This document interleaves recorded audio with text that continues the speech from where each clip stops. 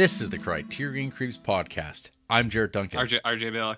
And we're just two guys who have no other choice now but to creep our way through the Criterion collection one spine number at a time in order of release.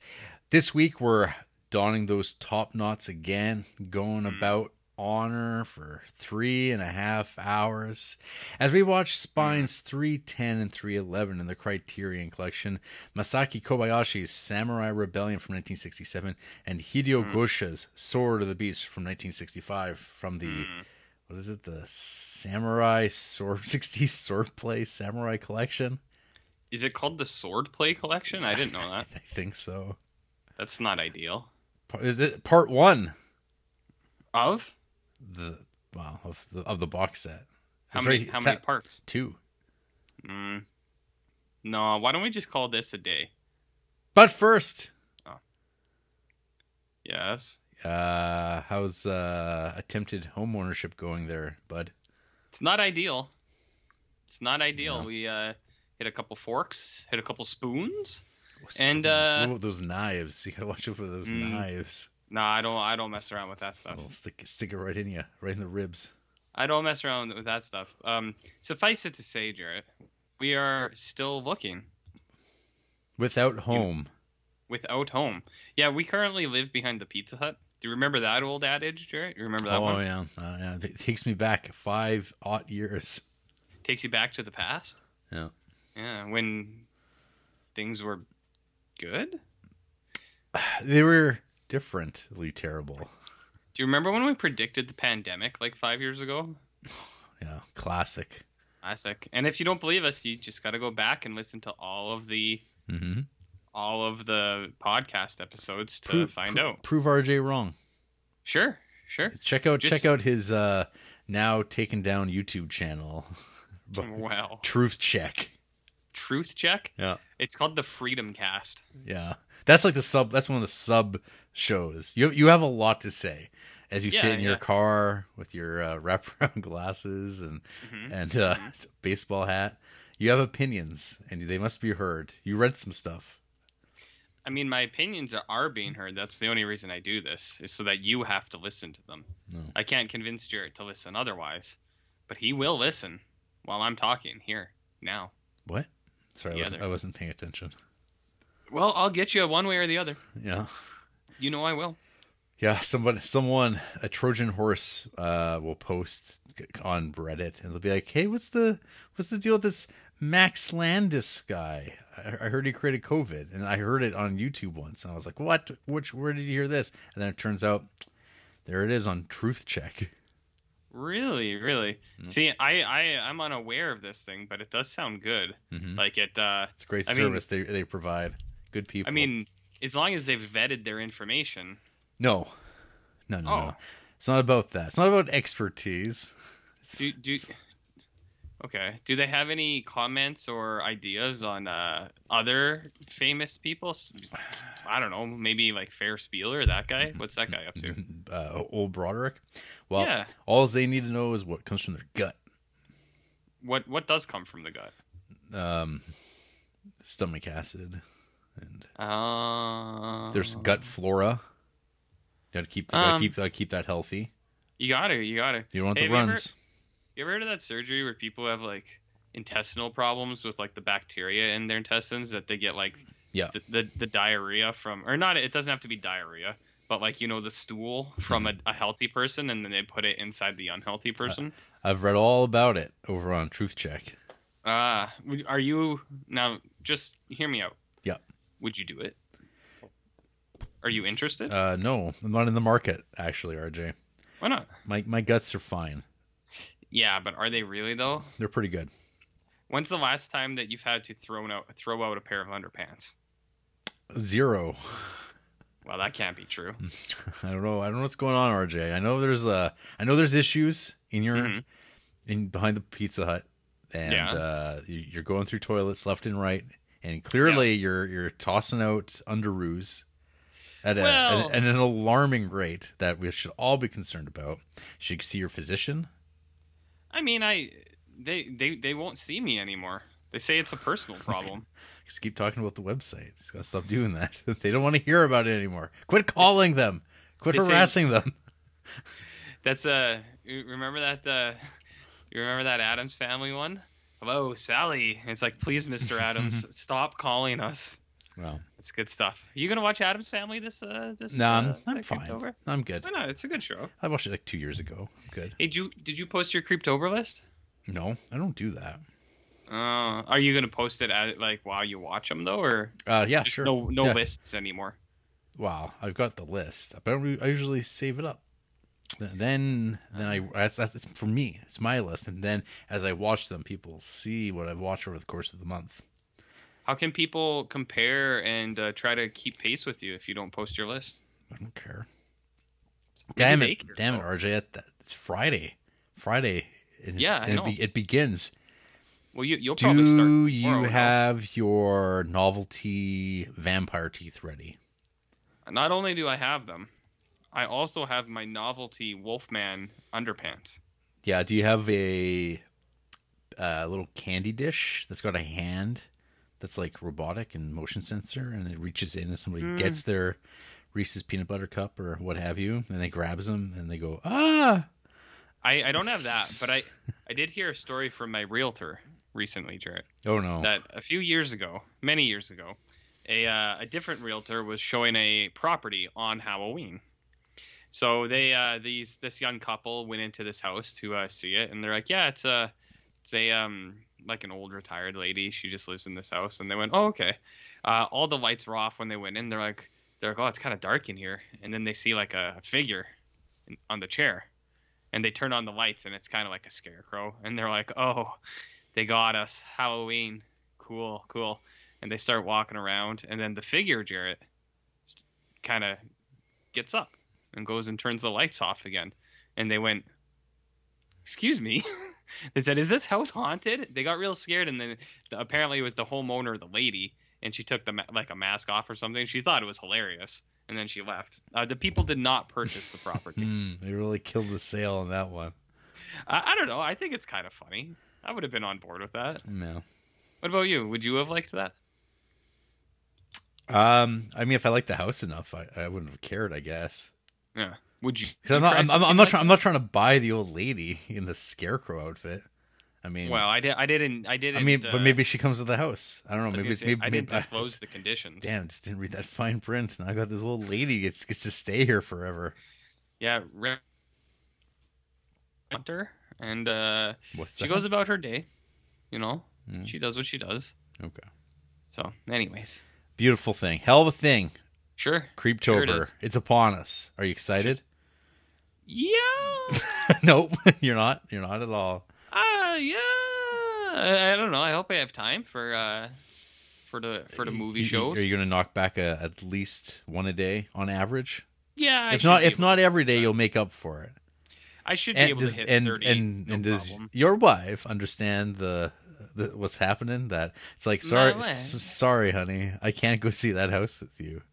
My wife, I gotta watch the movies. I need to watch Leprechaun. I can't. They keep taking it off whenever it's during March. They take it off, and during Halloween they take it off. It's only available during like Christmas and summer. I'm not gonna watch Leprechaun during Christmas and summer.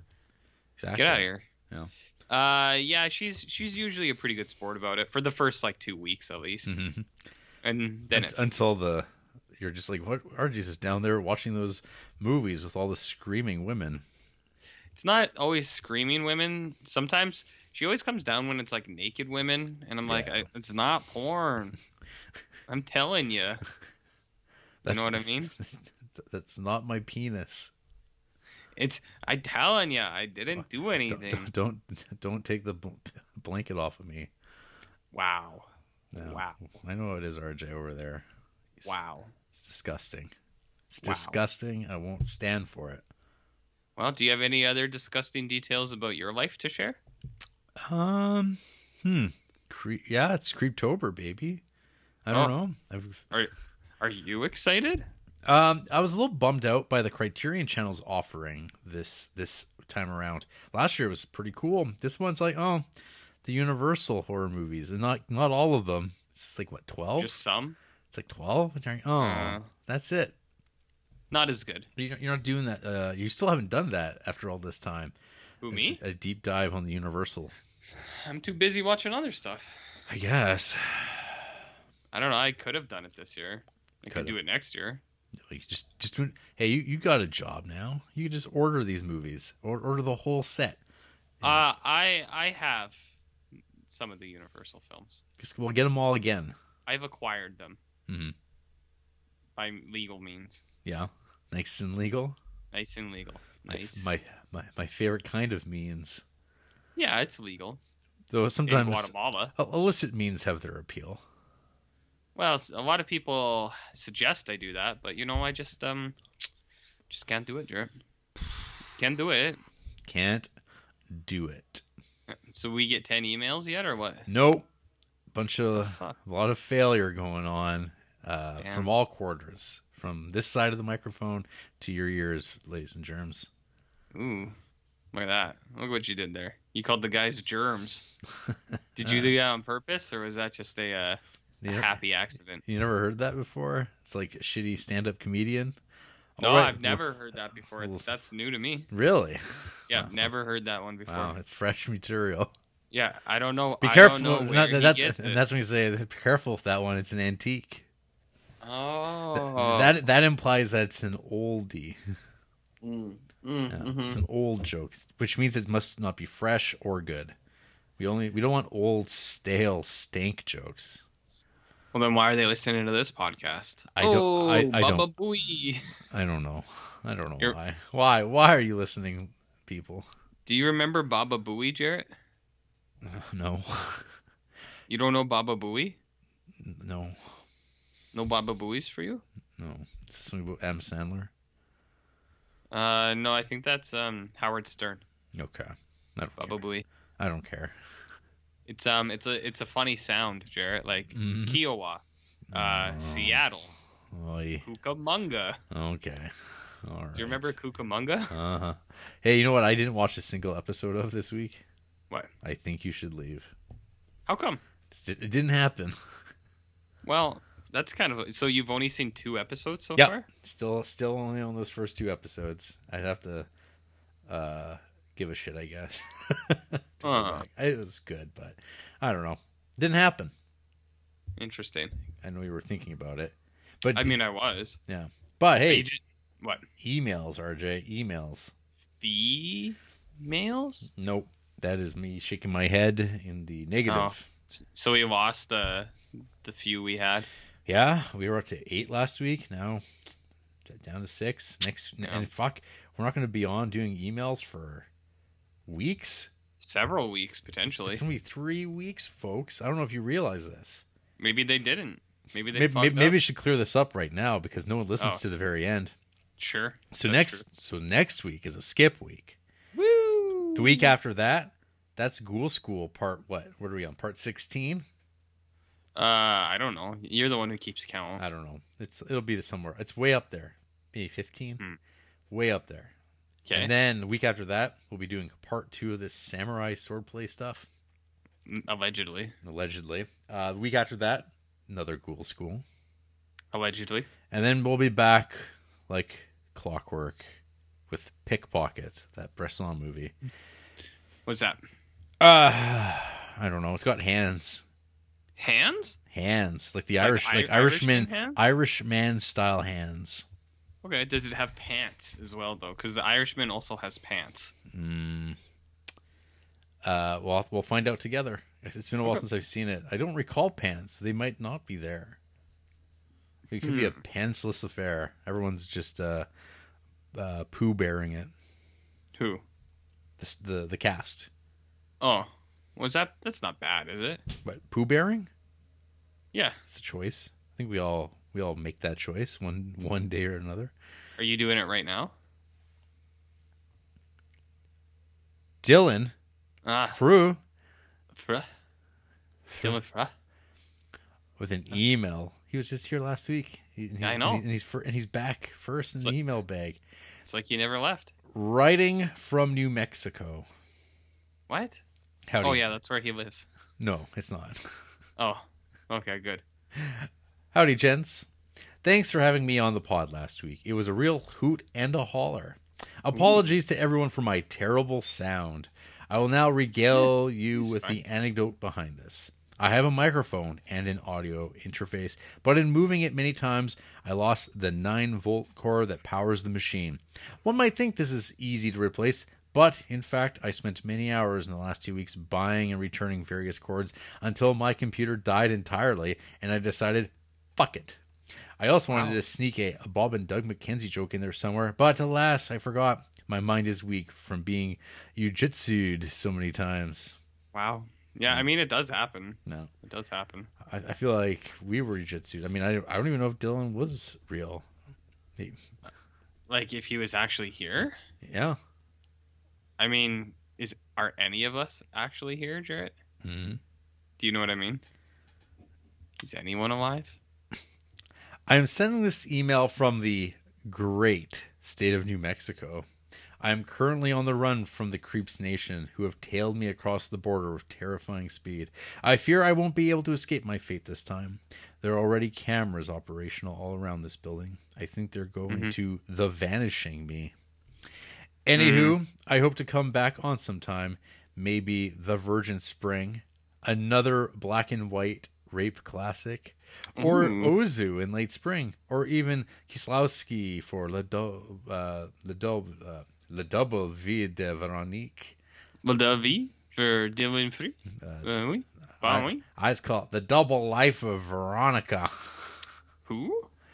Perhaps the fabled electricity cord will play in my favor by then.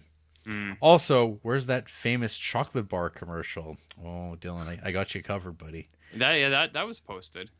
Yes, by me. RJ failed to live to his end of the bargain. Well, you posted. You didn't even give me like 8 hours before you posted it. Oh, it was. You gotta give me more than 8 hours. 16. I give you twice the allotted time. No, it was less than 8 hours. Hope you boys can handle some Kobayashi on your own. I'm sure you can. So have a great show. Dylan F., owner and operator of the Froger machine, feeder of millions, certified, and RJ approved. Incel. Yes, yeah. Well, I've been very public. I'm under the belief that most of the people here are incels, the hosts included. Mm-hmm. Especially one of them. Especially one.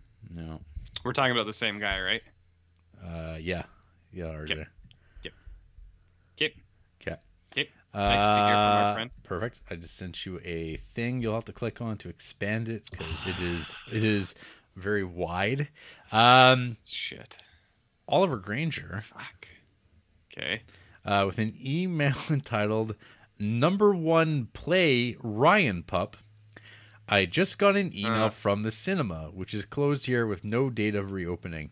I present to you a game. Here are the taglines and the first few pixels of 4 movie posters.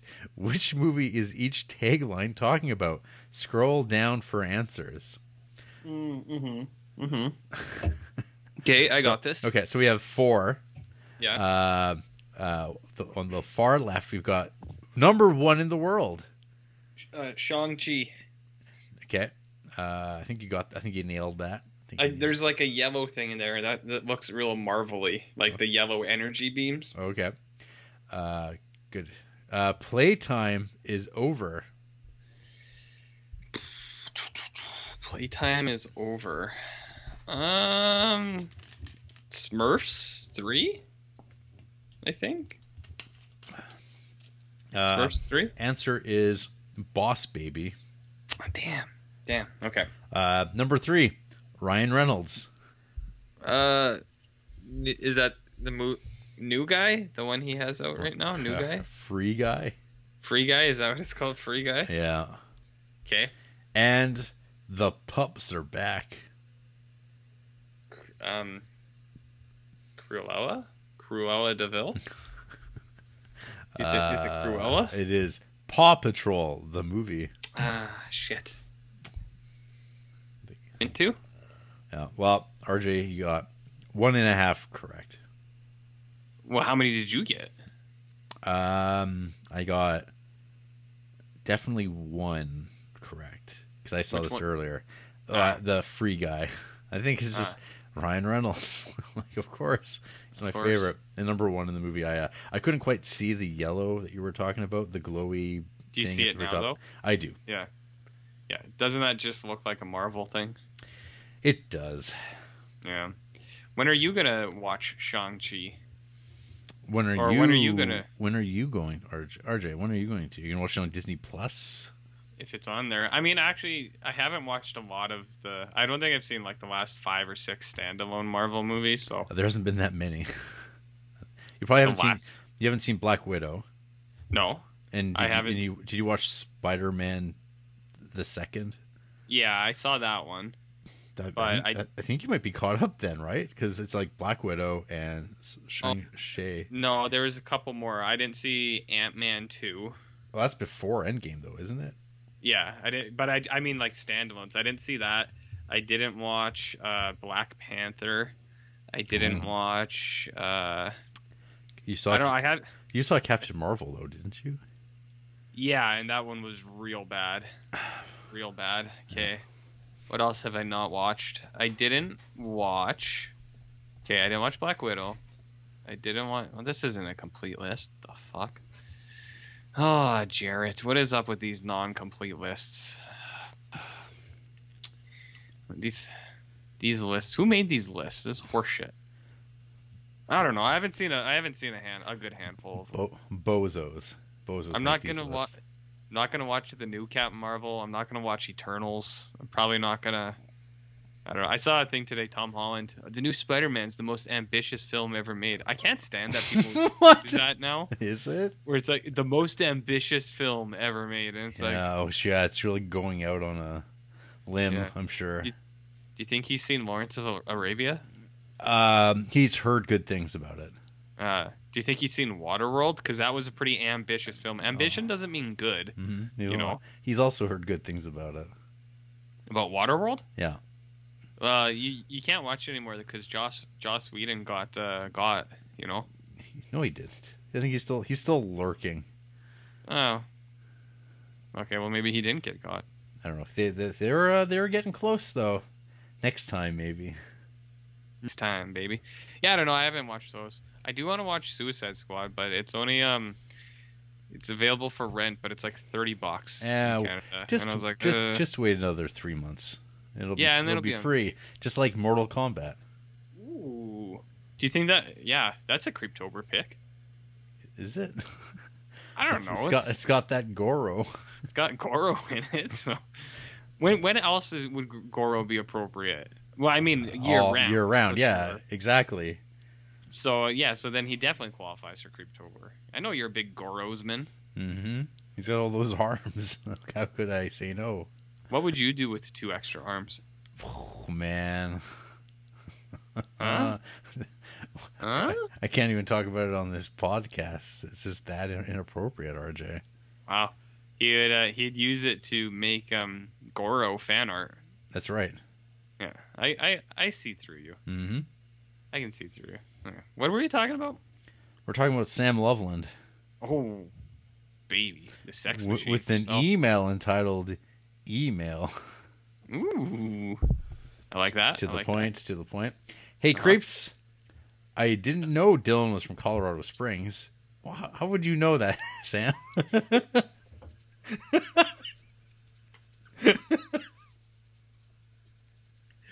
I mean, how does anyone know anything? You know? Oh, Sam. He's still with us in here. He's still with us in here. A fun fact about me is that my top choice when I was applying for colleges back in high school was Colorado College, located in Colorado Springs. It's nice to have some Mountain Standard Time representation in media. As the least populated time zone, I feel like we have to stick together. Although that being said, I'd love to move to the East Coast. Damn. If he could you imagine if I'd stayed and Sam Loveland had been there and Dylan Fra had been there? Maybe us 3 would be doing the podcast and you and Sam Sanchez would just be, I don't know, doing something else. Living our lives. Just doing something else. We'd be happy. Yeah, potentially.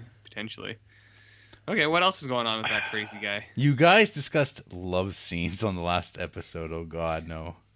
And while there's many interesting ones I can think of, I would like to just offer the entire movie Crash, the Cronenberg one. What makes that movie so enthralling, I think, is the sort of clinical distance the film takes from its explicit content. While the sex scenes are entertaining and visually stunning, they're not necessarily exciting in a sexual way.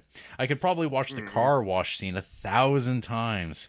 I'd also like to politely disagree with Dylan saying sex scenes are usually unnecessary, and remind everyone that film is a visual medium that sometimes has narrative elements and not the other way around. Damn, he's going for it. He's really throwing it at him. Going for the throat. Although I gotta say, I didn't think Paul Haggis' Crash had that many sex scenes. No kidding. Someone recently on Twitter unearthed some classic Roger Ebert, who I believe gave Crash like 2 stars or something like that. Paul Haggis' one? Yeah, no, Cronenberg. Oh. Cronenberg, okay. Yeah. And I believe he said, I wish someone would like lavish this sort of attention on my fetishes. What do you think his fetishes were? Tits. That's about Todd Solondz's base stuff? Let's take a look here. I know he was definitely a breast man. I actually gave Crash 3.5 stars. He was a breast man? How can you say that? Oh, he loves those Russ Meyer movies, and he definitely, I don't know. He left it's on the page in his star ratings of certain types of movies. You're like, why does he like this movie? And then you go, oh, tits. Because of breasts? No. Wow. Yeah, this year, Roger Ebert's concluding paragraph for Crash from 1997. It's like a porno movie made by a computer. It downloads gigabytes of information about sex. It discovers our love affair with cars, and it combines them in a mistaken algorithm. The result is challenging, courageous, and original. A dissection of the mechanics of pornography. I admired it, although I cannot say I liked it. It goes on a bit too long. Afterward, I found myself wishing a major director would lavish this kind of love and attention on a movie about my fetishes. Did he continue to say what they are, or no? Hard stop. I mean, if I had picked up this review and it started with, it's like a porno, I probably wouldn't have finished. That's not the hook I was looking for. Do you know what I mean? Just not quite there. Just not quite there. It's just not quite there for me. And that's too bad, because porno. You know? Do you know about porno, Jarrett? Porno. Yeah, that's the one. Yeah. Okay. What else is going on over there? Let's see here. That being said, Sam continues, I sort of relate to Crash, the being an accidents part, not the horny part. As this past weekend, I was in a minor bike accident. Oh, shit. I was riding my bike through a poorly lit neighborhood and crashed into some garbage cans that were left in the bike lane. I didn't fall off or anything, but I did scrape up my fingers and bruise the knuckle on my right index finger. Not as silly as falling off of a skateboard in your garage, but still a dumb way to get injured. Wow, come on. Please, no garbage can jokes, smiley face. It's like, yeah, Sam, it was the bike. It was the bike. I imagine, I envisioned this sort of like Pooh Bear, as in Winnie, experience where someone got stuck in a garbage can. Yeah. And they're like, and they're like, what happened, Sam? And I was riding my bike. It's like, you don't own a bike. Wait, what? It's all over your face? You got like, what's that, chocolate all over your face? And it was immaculate. Is that a sanitary napkin? Says it was immaculate, Jarrett. It seems like garbage just finds Sam. You know, where does he get into these wild hijinks? Will he ever stop? No one knows. No one knows, Jarrett. Interesting. One question before I let you all go. You may have answered this before. Oh, RJ's tired. But do either of you play any instruments? I have some stuff to make noise music, and I recently picked up guitar, which has been very rewarding. Very rewarding. Interested, as always, to hear what you have to say. Thanks for your time, and have a good show. Sam, Slam, Love Machine, Loveland. Yeah. I'm all on board for that. You like instruments, RJ? I played the jug. No. The brown jug? Boom. Boom. Yeah, I had a recorder in grade 5.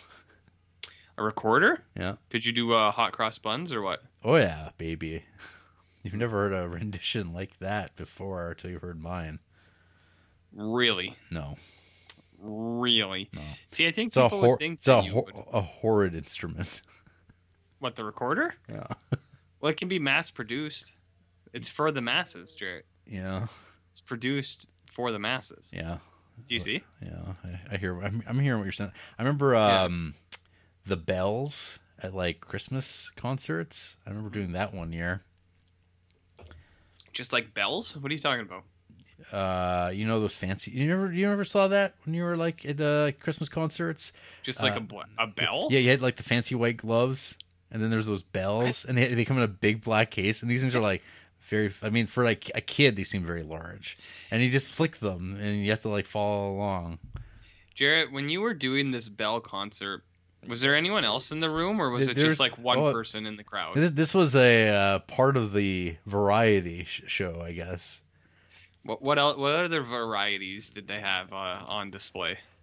I think there was some manger crap at some point. But you went to a public school. Why would you guys have a manger? Of course because it's all Christmas, RJ. Why? What about the war on Christmas, Jared? I thought that's what you guys over in back the Hell Spa. Back before September 11th, we didn't have a war on Christmas. Oh, it was just after? Yeah, that's when it began. And then after that's one of the 9/11 wars was the war on Christmas. Okay. See, I thought you guys weren't allowed to do that stuff just by choice. By choice. Yeah, I don't know. I didn't really think about it at the time. I think maybe the next year they really cracked down on that because it was some sort of secular version of something about the hippos crashed the dance or something. The hippos crashed the dance. Yeah. Could you elaborate? I don't know. When the hippos crashed the dance. Look at that. I'm not making this crap up. I mean, you could have very easily created this website beforehand. And made the domain name to it. Made up all these children. Yeah. Well, who's to say you didn't? Yeah, I remember. I was part of the production crew. I was on lights. Wow. Me and Mike Robertson. Lights McDuncan. My co-director on Capes the movie. Reich Mobertson? Yep. Huh. Interesting. So we got Lights McDuncan. We studied under a drama professor from the university whose daughter we went to school with, and he took it all very seriously. Was he a real guy, Jarrett? He was. Was he though? Yeah. Okay. I kind of believe you. I wasn't in place. I was doing fun stuff. Mm-hmm. Well, everyone. I think it was. I think we were drafted into it though. I don't know if there was much of a choice. Had to? Yeah. We were conscripts. And well, do you want to be a hippo or do you want to be a light man?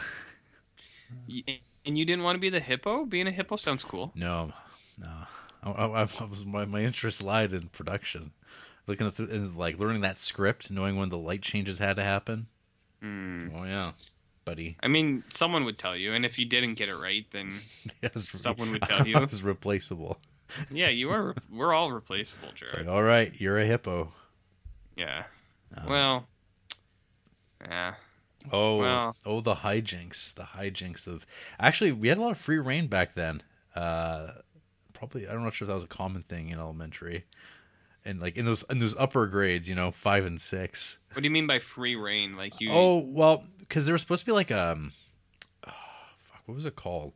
Amateur club. Amateur club. Yeah, sounds like a bunch of amateurs. Exactly, RJ. And so it was like the idea was like once a month. It was just to fill in like time the teachers didn't want to teach. I'm assuming kids could just do stuff, but we totally hijacked it. We turned it into like a variety show. And when you did that, did it make you feel? Did it make you feel strong? It made me feel like a big man. Yeah. Did you feel big? Yeah. When you hijacked for your own enjoyment, Jarrett? I definitely. One kid probably has never forgot about that. You know that? Yeah. Oh, they loved it. We did a game show and everything. It was good times. Well, I'll look into this. I know some people. High comedy, fresh. I know some people. I can look into it. Yeah. I'll try. I'll see what I can do. Ask around because see, it was so successful because it was only for like the one grade that when we went to the next grade, they let us continue it over, and we enfolded both classes into it. We had that kind of stroke. What kind of stroke? What would that be? The power. We had the power, RJ. That little taste. Jeez. Yeah. Okay. Don't let me ever have that power, RJ, ever again. You wouldn't. Everything I do is to try to quelch your power. I think that's true for a lot of people. They want to keep me down. They don't want my unchecked ego to flourish. We all know what failed artists can become. Remember 1940s Germany, Jarrett? Yeah. There was a guy there. Name was Johannes, and he was a bad dude. He was a bad guy. Yeah. The less said, the better, RJ. The less said, the better. Oh, I see. No. Interesting.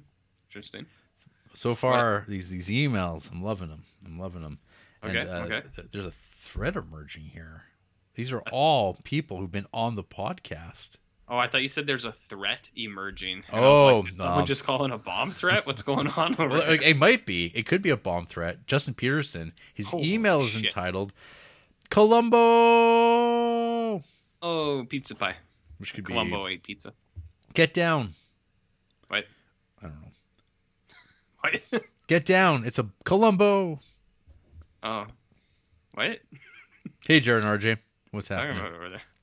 Yeah. First off, I wanted to congratulate Dylan Fru on an excellent appearance on the show and thank him for trying to add MVP to my title.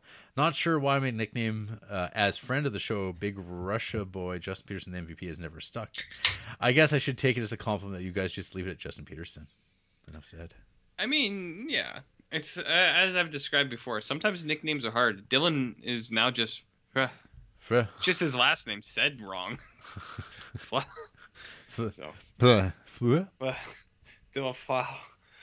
you know, it is what it is. It is what it is. GOAT movie question of the week. I recently enjoyed Future Creep, The In-Laws, a whole bunch. So what are your favorite Peter Falk performances? He sure is in a whole bunch of Criterions. I guess I would shout out his performance in Wings of Desire, which was a neat addition to that movie. Yeah, I mean, I was a Columbo kid. You were a Columbo kid? We like to think of ourselves as Columboys. What was Telly Savalas? What was his show? Oh, Kojak? Kojak, okay. I get him confused sometimes. Yeah. Well, it's kind of... because there's Kojak, but not to be confused with Kolchak. Kolchak? The Night Stalker. Porter? No, not that movie, RJ. The Night Porter? You know that you know that Kolchak, the Night Stalker. Yeah, I know. Yeah, you know Chris Carter. He won't shut up about it. Oh, I'm aware. For Peter Falk, I'd say Corky Romano is probably his best film. You're a big Corky Romano fan, hey? Are you a Columboy? No, I mean I'm not that old, so I didn't really watch a lot of Columbo. Come on. I know Columbo's hip with the kids now. A lot of people are talking about Columbo. Yeah, they try. I think they were trying to, but it didn't land. Yeah, I know. I mean, pretty much my only exposure with this guy is in the Cassavetes. So it's just that by default. Really? Well, I mean, I know him in Princess Bride and Shark Tale. Who could forget him in Shark Tale, Jarrett? Oh man. But no, I don't know. I never really watched Columbo. Son of a bitch. I was watching good shows like Hey Arnold and Angry Beavers. Do you remember Angry Beavers, Jarrett? Have I mentioned that enough? I guess like if I think about the things I thought were like really cool when I was a kid. Yeah. It would probably be Peter Falk. Get Smart with Don Adams. Okay. And Rod Serling for Twilight Zone. Those would be like the things I'm like, these guys are the coolest. Those are such like grandpa pics. Well, I could also throw in like kid pics. Huh? It's a quintessential kid pics. Like what 6-year-old kid isn't watching shows like that? And Groucho Marx. You gotta have some Marx Brothers in there. Big fan. Yeah, I mean, you're Groucho. I feel like that is the DNA of a podcaster. Is Groucho Marx? No, Don Adams, Peter Falk, and Rod Sterling. Yeah, those are the things that people love. I mean, someone does. Oh, surely. Big Rod Sterling. Yeah. Big Rod. Ugh. Yeah, you like that? No. Hey, JD. I am about to join you as a member of the limited club of people that have ever seen or has seen every Best Picture winner. Here are the ones I have left. Which ones should I dread watching? Okay, let's take a look here. Okay, 7. He's down to 7. Okay. Oliver. Gigi. Oh, God. Around the World in 80 Days. That's the one I'd say. It's like brutal. Greatest Show on Earth, I think, is not as bad as people claim, but it's not great. Gigi's not great. Oliver's decent. All the King's Men's decent. Gentleman's Agreement's decent. And Going My Way with old Bing Crosby. Yeah. Yeah, it's definitely a toss-up between Gigi and Around the World in 80 Days. I don't know any of the movies you're talking about, so I'm going to decline. Okay. To be part of that. Yeah, get that one out of the way first, Justin. Let's get Around the World in 80 Days. It's only uphill from there. Oh. I do dare say. I'm glad you did that, because I am never going to do that, Jarrett. Never. Recently, my youngest son got an ATV for kids for turning 5. Got one of those for turning 50. Since you have mentioned that Creepsville is in the country, do you guys ever get into any off-roading with trucks, ATVs, or snowmobiles? No. ATVs were just remember when they put that thing on ATVs where you couldn't go on like protected land and a lot of people lost their shit? And like police officers started following politicians home and like off duty and abusing their power. I remember that. Those were good times. Do they also have tank exercises and tell people, hey, listen? Armored vehicle exercises, RJ, please. Yeah. What was the LPS response to that again? It said, hey, do you want us to just let things happen and see where it goes? Is that what you want? Yeah, we made the news again. No, I don't do any of that stuff. Twitter news. Twitter news. I know people do, but I have not been in I used to ATV a little bit, but not like I didn't have my own. It was just if I went somewhere and someone had one, they're like, "Want to go for a rip?" I was like, "Yeah, sure, that sounds fun," but that's the extent of it. So yeah, I'm an urbanite. Jarrett's an indoor kid. Jarrett doesn't get out in the sun more than he needs to. Let me tell you, COVID lockdown is like some of the best stuff ever. Oh, like, I agree. What do you mean I don't have to go out and do things? Sign me up. I agree. I love it too. Like, I like going out, but I love staying home. Yeah. You know what I mean? It's like, yeah, I mean, if I can just if I have the luxury of having a job where I can work from home and like not have to like do stuff and or do whatever I want in my domain, oh, it's amazing. So yes, an ATV, I could see the appeal if I was an outdoorsy person. But yeah, it's fun. I don't know. It's not my thing. It's fun, but yeah, I don't know. Jarrett's an indoor kid. I've done it sometimes, but you know, I'm over here watching Adam West Batman box sets. You know, you're talking to the dude who was just watching Columbo and Twilight Zone when he was like 5 years old and was like, "Yeah, hell yeah." I want to tape these on my VCR so I can watch them over and over and over again. Yeah, you could. I did. If that's what you want. Mm-hmm. You can. Missed him by this much. Wow. Foodie question of the week. I have recently gotten hooked on a YouTube show called Eat the Menu, where a guy samples and comments on everything a chain eating establishment has to offer. That being said, what do you consider some of the grossest fast food out there? Does knowing that items are fake bother you? Are you picky about flavor? Does food in Canada have less preservatives like in Europe? I don't think so. So he continues. Doubtful. I recently went to a Burger King and ordered their ka-ching sandwich, which like looked ka-ching, like money. Yeah. Okay. Which looked amazing on the ad, but it ended up being the most vile piece of half-burnt chicken I have ever seen. Yeah. That being said, I still ate most of it since I am pretty much a human garbage disposal. Oh, nice. Better watch out if Sam finds you. Yeah. What would happen? I mean, I don't think there can be two trash men on this show. Garbage danger. No, one eats out of the garbage and one is a garbage man. So Jesus, that's terrifying. I mean, that's hey, if you're talking about kinks, I mean, about what? I didn't know I had that kink until just now. My goodness, I was always told the seafood salad at Subway was fake, but I still thought it was tasty and preferred it over the real thing. I also don't mind the Taco Bell meat. What? That's that E-grade meat. Just like taco time. Although I do feel a little guilty about eating a bunch of KFC, including that crispy skin. It's a lot to take in here. Eat the menu, Jesus. So does this guy, this YouTube channel, does this guy like eat it all in one go, or does he like do it over time? I mean, what's that show with that kid? What's his name? Who eats like takeout things? Maybe it's that kid, like the kid who's, he's like, my day is ruined, or it's like, my disappointment is immeasurable and my day is ruined. Do you know that kid, Jarrett? No. Nah? Okay. I mean, that kid does good stuff. Maybe his is called like the Daily Report or something like that. Okay. He's pretty cool. Cool. I don't know about this other one, but I mean, I don't like fake food. Subway's got a lot. Subway bread is classified as cake because of sugar content.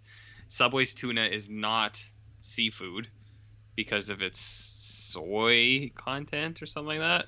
I mean, I'm sure it tastes fine, but like, it's not the food that they say it is.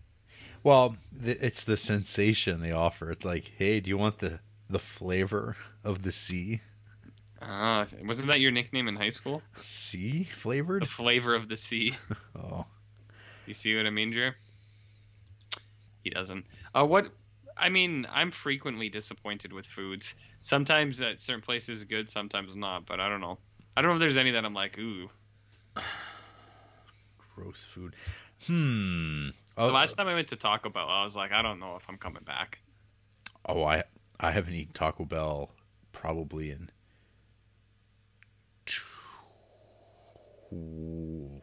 almost 20 years. Not since. But you're a Taco Times man. I wasn't always, though. I grew to be. One grows into that state. No, Taco Bell used to be like down the street from the comic store, and it was like kind of like, I need some food, and I don't want a slice of pizza from Brooks, which then became Two Guys. Right. And so it's like, well, maybe let's go get some like cheesy chili fries because those are like cheap. And that was all I ever ate there. I thought everything else there was like really gross. I was not a fan of their cheese. But yeah, then when they closed up shop and it became a cash checking or a check cashing place, that was the end of that. But then they moved, then they went over to the west side, and no, still don't. I've worked a block away from there. Never gone in, and now it's also KFC at the same time. It's like it's a twofer. It's a twofer, and I don't mind KFC. KFC tastes like all stuff tastes a little weird to me now. KFC especially doesn't really taste the way it used to, so it's kind of a bummer. Well, especially the gravy. Well, the gravy, they don't use the crackle anymore. Nope. Yeah, they don't. Yeah, the leave-ins. Yeah. the shit from the bottom of the fryer. Oh yeah. Hey, that's where the flavor was. And yeah, no, now it is just flavor country. It's just powder, but it's more consistent because there was variance, and so I think they just got rid of the fact that like, oh, this is actually what gravy is, like actual gravy. And now you're like, nah, let's just make a powder out of it. So it's like no matter where you go, it'll be the same no matter what. It won't be too thin. It won't be too thick. It'll just be, this is proportionate based on the packet that it comes out of. That's what people say about us. Enjoy your food, sir. Yeah. Yeah, I mean, it's not great. Yeah. The KFC Taco Bell, the KFC's fine there, but yeah, the Taco Bell's not very good. I worked at what that KFC became previously. What was it before? Well, it's KFC, but then they shut down that physical location, and now it's just the combined spot across the parking lot. Mm-hmm, you know what I'm saying? Yeah. I do. I did that. I slung some chicken. You slung some chicken? No. Oof. Gross. Getting back to this, what is the grossest fast food out there? Filet-O-Fishes. Nah, they're good. Nah, they're bad. No. I don't know. I'm not a Filet-O-Fish guy. That's what I mean. Like, I can find something I like at most places. Like, I know a lot of people shit on Burger King. I like Burger King. A lot of people shit on Arby's. We both clearly like Arby's. So there's just certain items I think there's some irony eating at Arby's, but there is, but I also eat it because I like how it tastes, not just for ironic purposes. Yeah, it's like we gotta live the gimmick. Yeah. And now no one can see us. Nah, is there anything I wouldn't eat for fast food? I mean, Taco Bell is just like, nah, but it never comes up. There's only one, and it's like not in the best location. But we don't have that many, to be honest. I will say that outside of their breakfast sandwiches, Tim Hortons sandwiches are really gross. Tim Hortons in general isn't very good. It's like horrible stuff. We get this weird, like, I really love donuts. But bakeries have such weird hours. Like, there was a time in the summer where for like a week straight, I was trying to get donuts from somewhere, and the bakery was always either closed or out. Yeah. And I was like, son of a bitch. And I was like, I just want donuts. And I bought the Tim Hortons ones. And they're fine, but Tim Hortons, it puts like a wax on them or something. Like, it's almost like a preservative, and your mouth just feels like it's coated in wax. And I'm like, God damn it. It's like, I just want donuts. You know what I mean, Jared? Donuts. As God intended. As God intended. I just want good donuts, you know. Good donuts. Good donuts. But I don't know. I don't know if there's anywhere I wouldn't. Fake food? Yeah. I don't know. I don't know. Yeah. Nothing comes to mind in terms of like what is. I mean, other than you were talking about the seafood at Subway. Yeah, actually, Subway is one I don't really eat at. I don't have anything against it, but if I was gonna get a sandwich, I would go to like Quiznos or just get like a Vietnamese sub somewhere because I like those more. I just like them more, but I don't know. There's not too many places I actively avoid, I guess. Picky about flavor. I mean, flavor's king. That's what Alvin from MasterChef Canada says. But is there certain flavors that will make you puke inside your own mouth? Flavors? Oh, there's lots of stuff I don't like, but I don't know if there's enough time to list it. Oh dear. Do you know what I mean? Well, there's a lot of stuff is gross. That's true. A lot of stuff is gross. I don't know. I don't know. What's something you think is gross, Jarrett? Yeah, nothing comes to mind off the top of my head. There is it's a texture thing for me. I think with a lot of food, rather than necessarily flavor. There's such a thing as too much cheese and not properly cooked cheese. There is. I don't mind onions, but we've talked about this before with Sam Sanchez many moons ago. Mm-hmm. It's like sometimes you're just like, nah, I don't want that. I don't want that kind of onion. Raw white onion. I need my salad or whatever. It's just sometimes it's too much. A little too much. Yeah, you know what I'm saying. I do know what you're saying. Onions are touchy. Does food in Canada have less preservatives like in Europe? I couldn't answer that. There's a push for that kind of thing, but I do know that we do have some like more stringent health restrictions to food than because like you couldn't fats. But then trans fats. But then they just called it something else. Yeah. But you can't order a rare burger in Canada. That's illegal. So it's illegal. They'll get you. They'll get you. But it's like it's not even something like first time I went to the States and I ordered a burger and they're like, "How do you want that cooked?" And I was like, "Cooked?" I was like, "What the fuck are you talking about? Like burgers only come one way." I didn't realize it was something that happens, but they don't let you make rare burgers up here because of germs. The law. Johnny Law won't let. He won't go for it. Yeah. He won't go for it. But eat your cooked burger and wear your mask. Live in fear. don't get worms and salmonella. You fucking loser. Yeah, don't have the worst diarrhea in your entire life. That being said, I like my steak blue rare, please. Blue rare is a bit much. I like medium rare. I've had blue rare, and I was like, this is a bit much. I want it hot when it comes to me, and beyond that, let me just slurp and chew that down. I mean, not for me. Yeah. You can enjoy the rare steak, but medium rare I think is a perfect cook. See, the problem is, how do you define medium rare? There's a lot of room for it can start slipping into what I would consider medium, and it's just, well, not medium, but not rare. But if you say medium rare, it's going to start tending toward medium more than it will be to the rarer side. So if you go rare, it challenges the cook to be like, oh god, like how rare. I mean, they don't want it like as raw meat, and I don't want it raw, but it's like it's a challenge to get that right. So you actually get closer to what I would consider true medium rare. You understand? I mean, I do. I would never say. But I would never actually order blue rare, but I would order rare. I'm not gonna try, but next time you get one, let me know how it goes. Delicious when it's done right. And then there's just bad cuts of meat, and that just sucks. Any way you cut it, get it? Cut. Yeah, meat, yeah, I know what you mean. Steak. Yeah. Flavor is king. Game talk. Oh, yeah. I know you have talked about board game recommendations in the past. So what are your thoughts on this classic games ranked list? Oh, my goodness. I'm going to have to send this to RJ.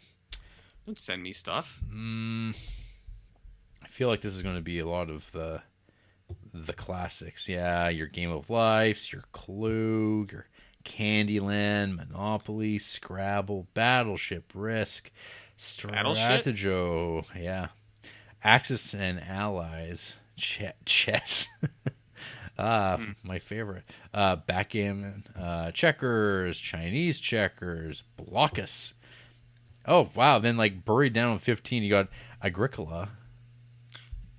Agricola? Connect 4. That's a great one. Yeah, Connect 4 is good. Twister. I know you're a battle shit guy. It's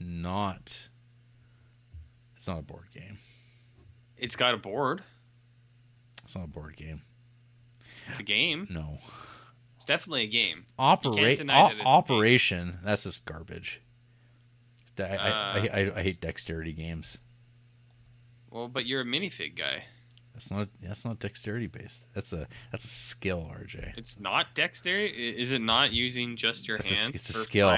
No, but it's a dexterity game. Miniature painting is like a hobby. I'm not reaching into a man's chest cavity to retrieve a plastic piece from a hole. Not yet. His nose lights up. Don't break the ice. Hungry hippos. Yeah. Boggle. Agricola really seems out of place on this list. Mousetrap. Jenga. Mastermind. Quirkle. Oh, then we get into like Cranium, Dominoes, Uno. Oh dear. Chutes and Ladders. What is that shit? You're not a chutes. Are you a snakes and ladders guy? Yeah. Yeah, it's weird that there's two. Is this like part of like the anti-snake lobby? Yeah, some people don't like snakes. Don't even ask the Irish people. And then there's Carcassonne. Like, okay. Carcassonne. So, is that what it is? Traffic Jam, Trouble, Ticket to Ride. Okay, so there's three kind board of games. When people talk about board games, these are what they're talking about. Sorry, Yahtzee, Pictionary, Apples to Apples, that's newer too. Scattergories, Catchphrase, Taboo, Speak Out, Password, Mad Gab, and then we have adult board games. Dump Out. What is it? Dump Out? Okay. Did you say? So this is adult board games. Is it just Cards Against Humanity? Trivial Pursuit, Sequence, Catan. Catan's not an adult game. Dominion. Catan's for everyone. Cribbage. And there you go, RJ. There's Cards Against Humanity. And at the very, very bottom, we got Azul. Azuzu? Azuzu. Azul. Azul? What is Azul? You are putting in, like, tiles? Tiles? Yeah, it's fine. I've played the other game that's, like, very similar to it called Sagrada, but its choice of purple and blue that they use render the game unplayable for me. It completely fucks with my color blindness in a way that I've never encountered in any game outside of, was it Takenoko, where you have like the giant panda in it or something like that. That is also brutal. It's like absolutely one of the ugliest games I've ever seen, and I think it's because of the color choice.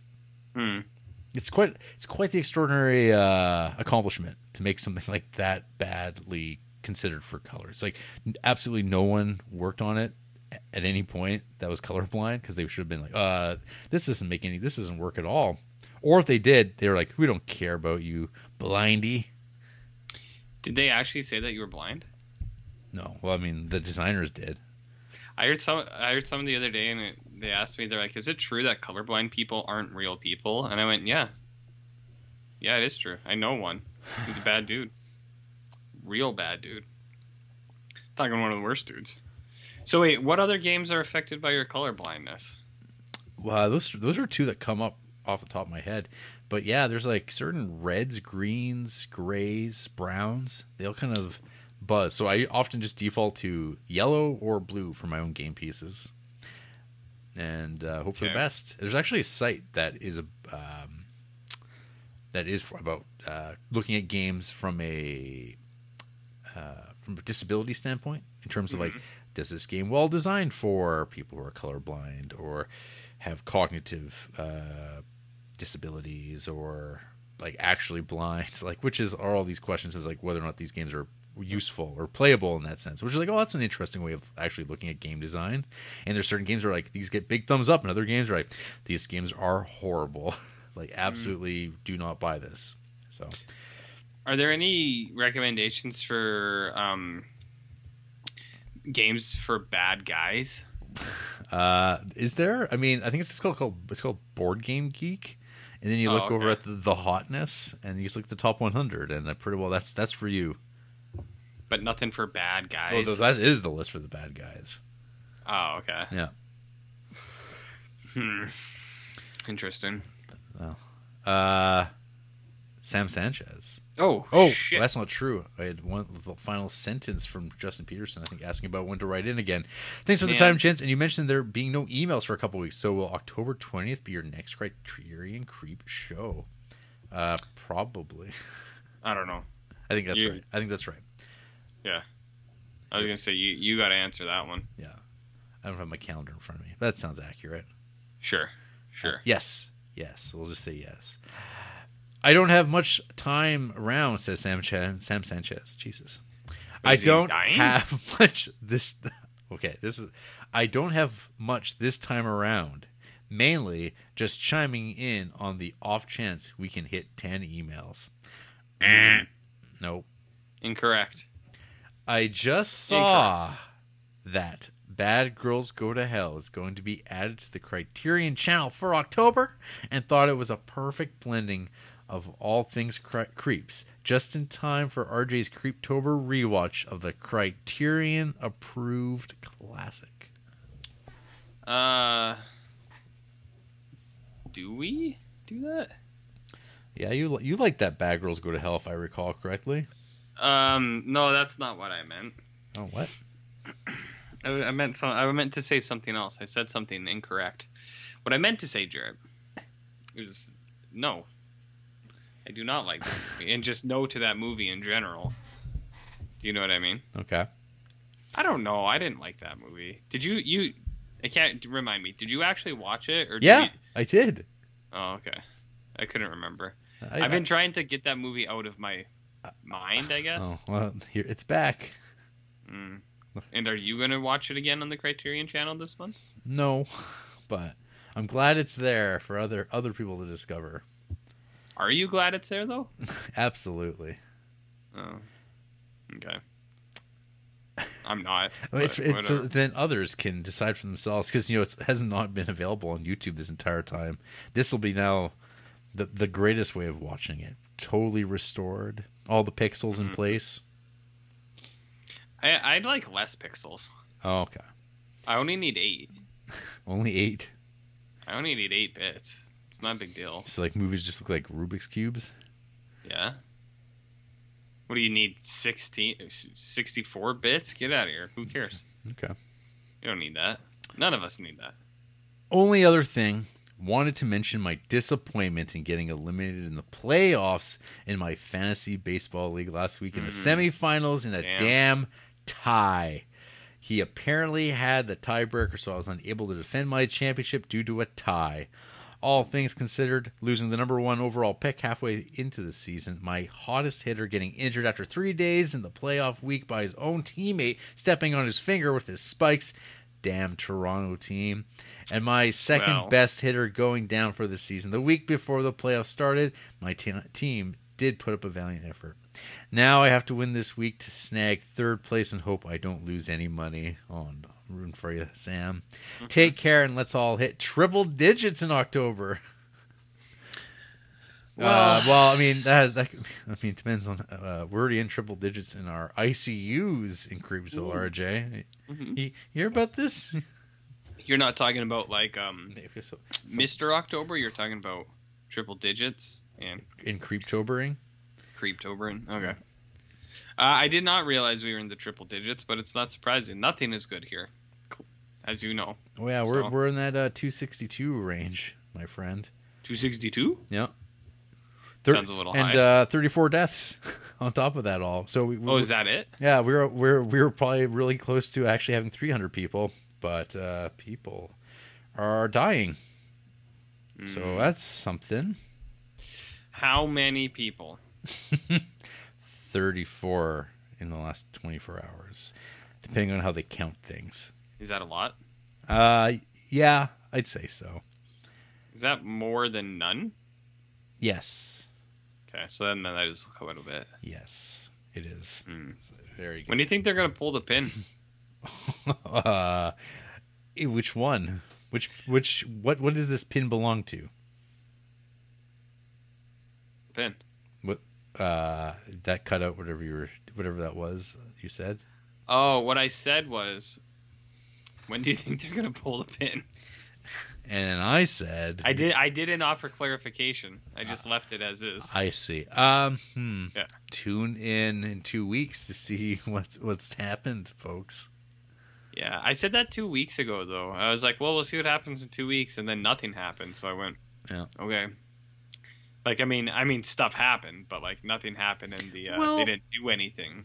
Yeah, I mean, the one doctor worth listening to get to bring up this old thing that people love to hear on the movie podcast about anything but movies, that we'd be at 400 in ICU, which if people weren't dying, it would have been true. So there's that. We don't like to say that. We don't like to say. It solves one set of problems, I guess. Of saying there's 400 people in ICU, which is more than there are beds in the entire province. Was that an issue? People can't sit on the floor anymore? I guess. I sat on the floor a lot when I grew up. Yeah. Yeah. Wasn't an issue. You never sat on the floor, played some Nintendo? No. Well, I also could breathe. Under my own. I didn't need to have a machine. But you're saying your parents didn't smoke in the house with you? They did not. Look at this pampered priss over here. Oh man! I'm just kidding. My parents didn't smoke inside, but some do. Finally, RJ. Yeah. Some might say the main event. Huh? Or perhaps a denouement. The big show? Rob Eagle. Holy shit. Robert English. With an email entitled, "There once was a man from Nantucket." Uh-oh. We know how these stories tend to go, huh? Hi, creeps. Relax, guys. I'm not really gonna ask Jared to read out anything salacious this week. Well, that yet to be seen. In response to Mr. Peterson's question about favorite cinematic sex scenes, let me tell you about my least favorite. Okay. Picture the scene. Far back in the mists of time, teenage Rob has rented a comedy from the Video Emporium. It's not R-rated. In fact, it has a couple of Oscar noms, so youthful me isn't the least perturbed when my parents, unusually for them, decide to watch the movie with me. Hal Ashby's Being There, starring Peter Sellers and Shirley MacLaine. There's nothing wrong with that. All goes well until an hour in, when Miss MacLaine begins vigorously pleasuring herself while sprawled out on a bearskin rug. Pretty damn high on the yikes meter, I can tell ya. The scene went on forever as I sat there totally rigid, but not in a fun way. My eyes glued to the screen while Shirley's squeals and moans got louder and louder.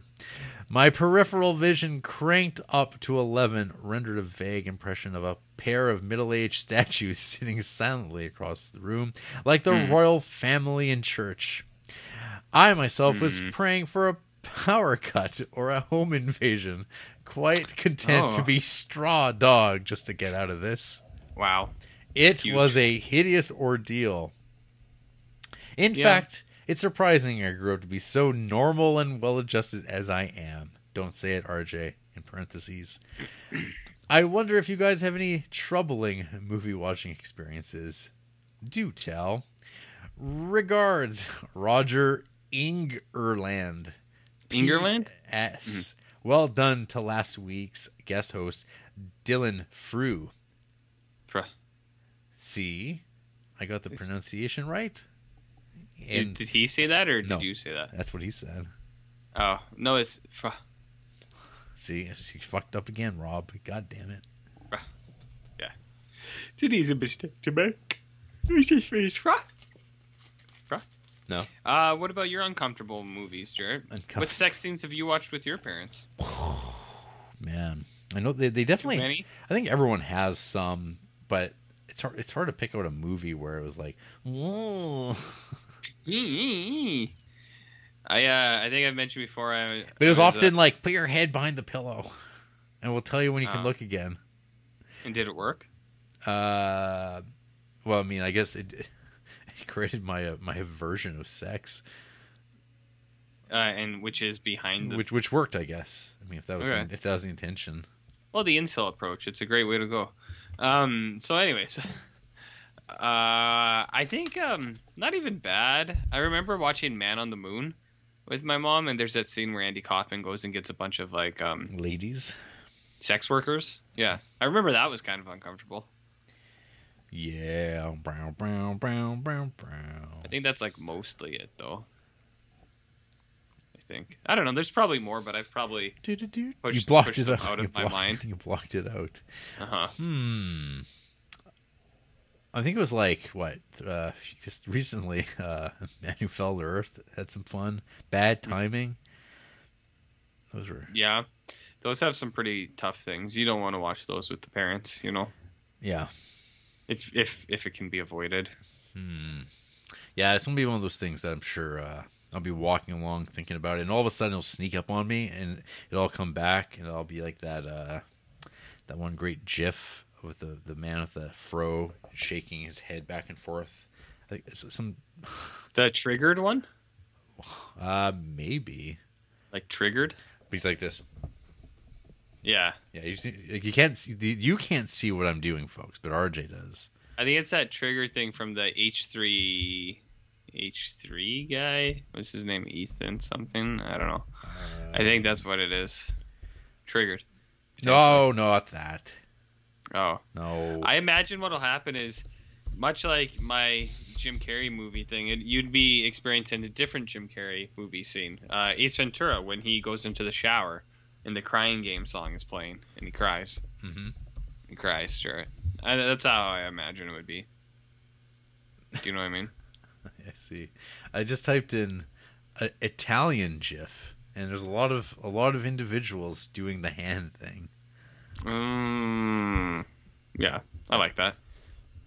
Well, god dang. Mm-hmm. Nice to hear from all our friends and enemies. From all around the world.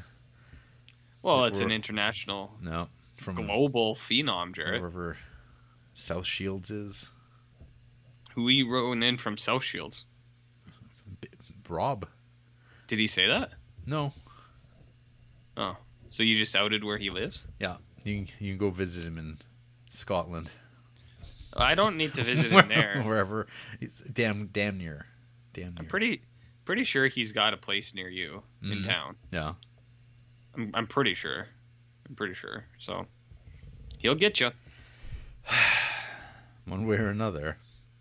He'll get you. Oh baby. What else is going on? That's it, RJ. You're all tuckered out already? You're already... No, I mean... we got a double header here, baby. I know. I guess... And someone finally gets home, I think, tonight.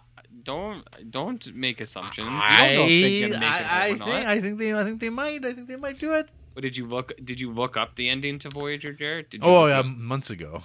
Months ago. You just you couldn't wait to see if they made it home or not, huh? I wanted to read why no one talks about it at all, and I think I got my answer, and it's like, oh, that's it, huh? So I'm waiting. I've been waiting a long time for you to reveal onto me the conclusion, because I don't know how they get there. But you know what, RJ? It's not about the destination. It's about the journey. The journey home. Well, the journey has been long going. I think I started Voyager in May, maybe, or so. Ooh, man. And I finished in August. Yeah, that was It was a lengthy one. It was lengthy. So, if you remember, Jarrett, the last episode we left on was the little buff boy Capital Punishment, which spiraled an assortment of things. Yeah. So why don't we do you want to know if they made it home? Let's find out. Let's go, huh? Season 7, episode 14. 7:14. Neelix bones a Klingon in Tuvok's room. 2 out of 4 stars. Impossible. How is it so lowly rated? Because it is not a good episode. Oh, well, as opposed to the norm of Voyager. Yeah. This is actually, I think this is the one where this one again goes to Klingon hell, I think, which sounds cool, but it's we've seen Klingon hell with B'Elanna so many times. Okay, what is we got here? A multi-generational Klingon ship left the Alpha Quadrant more than 100 years ago when they hear a B'Elanna's child. Oh, okay, wait, this one's a little different. It's kind of Klingon hell is mentioned, but it's not the main thing. What happens here is they think that B'Elanna's baby is going to be the Klingon savior, but then other Klingons don't, and they're still living pre-TNG when Klingons aren't part of the Federation. It's okay. It's okay. Neelix has sex in that episode, Jarrett. Is that the first time he's boned down since his wife died? Explicitly. I think there's times he's been close with people, but this is the first one that they were kind of like, it happens. Anyways, it's whatever. 7:15, Techno Rat Boy, 3 out of 4 stars. Techno Rap Boy? Rat. Oh, okay. Techno Rat Boy. That's kind of cooler, I guess. Yeah, this is called The Void. This is a cool episode. They dip into this part of subspace where it's like all dark, and then there's like they're trapped in this thing and they can't get out, and there's other ships that have been trapped there for a while, and they're all trying to work together, but a lot of them are trying to be pirates and steal from each other. And then inside the void are these like rat boy beings, and the Doctor teaches or learns how to communicate with them, and they talk through techno. They're like boop boop ba ba boop boop boop ba da ba ba da. It's like boom ba dum ba dum boom, techno music. Yep. Yeah. So they talk through techno, and it's I like this episode because a lot of the people are like, they're dirty vermin, get rid of them, but they're caring creatures. Jarrett. Mm-hmm. I always got a soft spot for the rats. I'm gonna look up these rats. Yeah, so episode 714. Look up the Rat Boys. The Void. The Void. Yeah, look up the techno Rat Boys. Like they're literally described as being rat people. One of the first images that pop up is 7 of 9 in an apron. 7 of 9. So I haven't mentioned yet because it's never been a big plot point yet, except for two episodes from now. 7 of 9 starts to go into the holodeck, and she starts to do dating simulations. So I think there was an episode I talked about before where she tries to ask the Doctor to teach her how to date, or maybe that one's coming up too. I'm getting a little confused on that one, but she's going into the holodeck, and it's just kind of like a scene in each, like one scene an episode where it's her trying to learn how to date people, pretty much. Yeah, that's the Rat Boy. Okay. So Jack just sent me a picture. They're a little bit more radish, like in behavior, where they like hands in the front here and they scurry around and stuff like that. They were cool. I liked them. I like the Rat Boys. You like that Rat Boy? I like that Rat Boy. Oh, Rat Boy. You want to hear about another one, Jarrett? This one, I've been looking forward to this one for a while for you, because get a load of this. 716. All of Voyager gets kidnapped. Yeah. 1 out of 4 stars. All. Well, Voyager. My interest was 0 before you said 1 out of 4. Yeah. Now it's almost a 0. Yeah. And I should say this is a 2-parter. 717, same. It's a 2-parter. 1 out of 4 stars. So the entire collection of Voyager gets kidnapped, except for Chakotay and the Doctor, and maybe Tom Paris. Like there's one other. Maybe it's Harry Kim. They all get kidnapped. They all get brainwashed, and they all think that they live lives on this like labor planet. That's it. Pretty standard fare. No, Jared. No. Yeah, and it's like 2 parts. Oh, it's a 2-parter. Yeah. So you get 2 hours of like Janeway being like, "I'm an engineer on this planet," and Tuvok's like, "I feel strange. I feel like I shouldn't be here." And you're just like, it's like amnesia. Well, they get like they're like brainwashed into believing that they're there, but yeah, they have like amnesia. But you know how I feel about brainwash. Mm-hmm. And you know how Voyager's been with kidnapping. Yeah, all their favorites. So in season 7, they said, "Why don't we kidnap the entire crew?" This kind of reminds me of like in Next Generation, they did that 2-parter Gambit, where it's like, I think I remember when we reviewed it. It was Picard and Riker do stuff. I don't know. And it's like 2 episodes of. It's like, it's a 2-parter, so it must be important. Yeah. But it's like, nah, there's no reason for this to be 2 parts. It's just we needed to fill in 2 episodes of time. That's exactly how this one feels too. Picard and Riker do stuff. Yeah, all of Voyager gets kidnapped. Mm-hmm. They just really went for it in the last season, Jared. That should have been the last episode, really. It should have been. And then they should have never saved them. It should have just been, they're kidnapped. Yeah. Brainwashed. Alas, we have more. All right. 718. Now get this. Listen very carefully, Jared. Sex in of 9. Low 3 out of 4 stars. Ooh, horny RJ. No, I'm not the horny one. 7 of 9 is the horny one. No. So this is the one where almost the whole episode is about her. She's in the holodeck, and she's actually trying to date, but she's using Chakotay as her dating partner.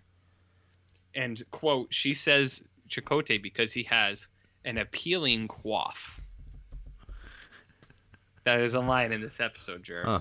An appealing quaff. This episode starts with a really, really strange My note here was the strangest cold open in the entire franchise. So the episode starts. 7 of 9 is playing the piano. She's just playing the piano for like 30 seconds, and then it cuts to the Voyager intro. That's it. Huh. That's the whole intro. And I was like, why did they... I was so confused. I was like, what is the point? Just her playing piano. And it's like the episode's about her trying to like be more social, but like it's really strange. It's like a minute of her playing piano and then just Voyager intro. And then the episode just starts normally. It's really weird, Jarrett. It's really weird. Anyways, this episode's not bad. I like seeing 7 of 9 trying to be a person. Most of the time. Yeah. And an appealing coif. And this is where we start the 7 of 9 Chakotay romance. For the remaining 8 episodes. Not even, 8 episodes, yeah. But it is a thing now. It is a thing now. In her head to begin with, but there's little flirts, Jarrett. Maybe a touch here and there. Mm-hmm. Starting. Here's one for you. 719. I was a teenage Q, and this is a 1 out of 4 stars. Aww. Q2. So remember Q, Jarrett?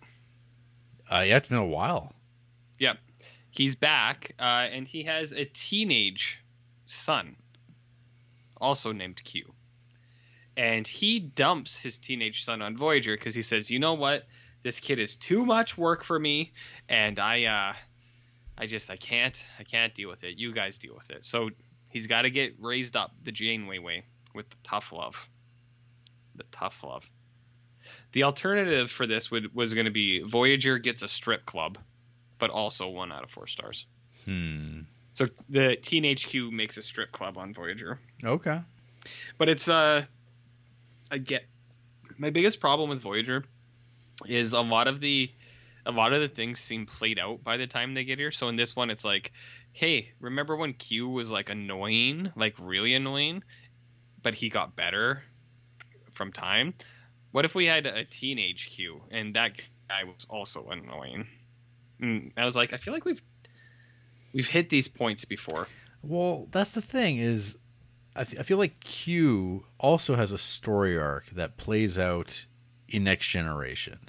He does. Because from the first episode to the last episode, humanity teaches the omnipotent one a lesson as well.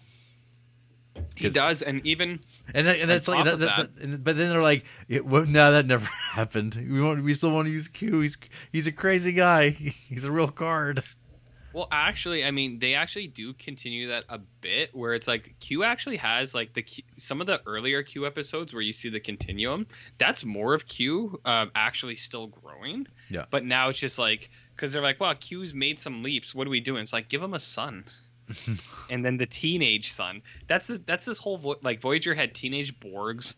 Voyager had teenage Klingons. Voyager has teenage Q. Well, they're trying to reach the demographic in those ratings, you know. Voyager is a family show. They want many times. They want that 18 to 49. Yeah, they want that 8 to 9. You know what I mean? 7 to 9. Kind of. I meant like ages 8. 7 to 8 don't have any money. They don't give a shit about those kids. They want their parents' money though. Man, can they watch TV? So anyways, not great. 720. Tom Paris gets a mustache. 2 out of 4 stars. Oh.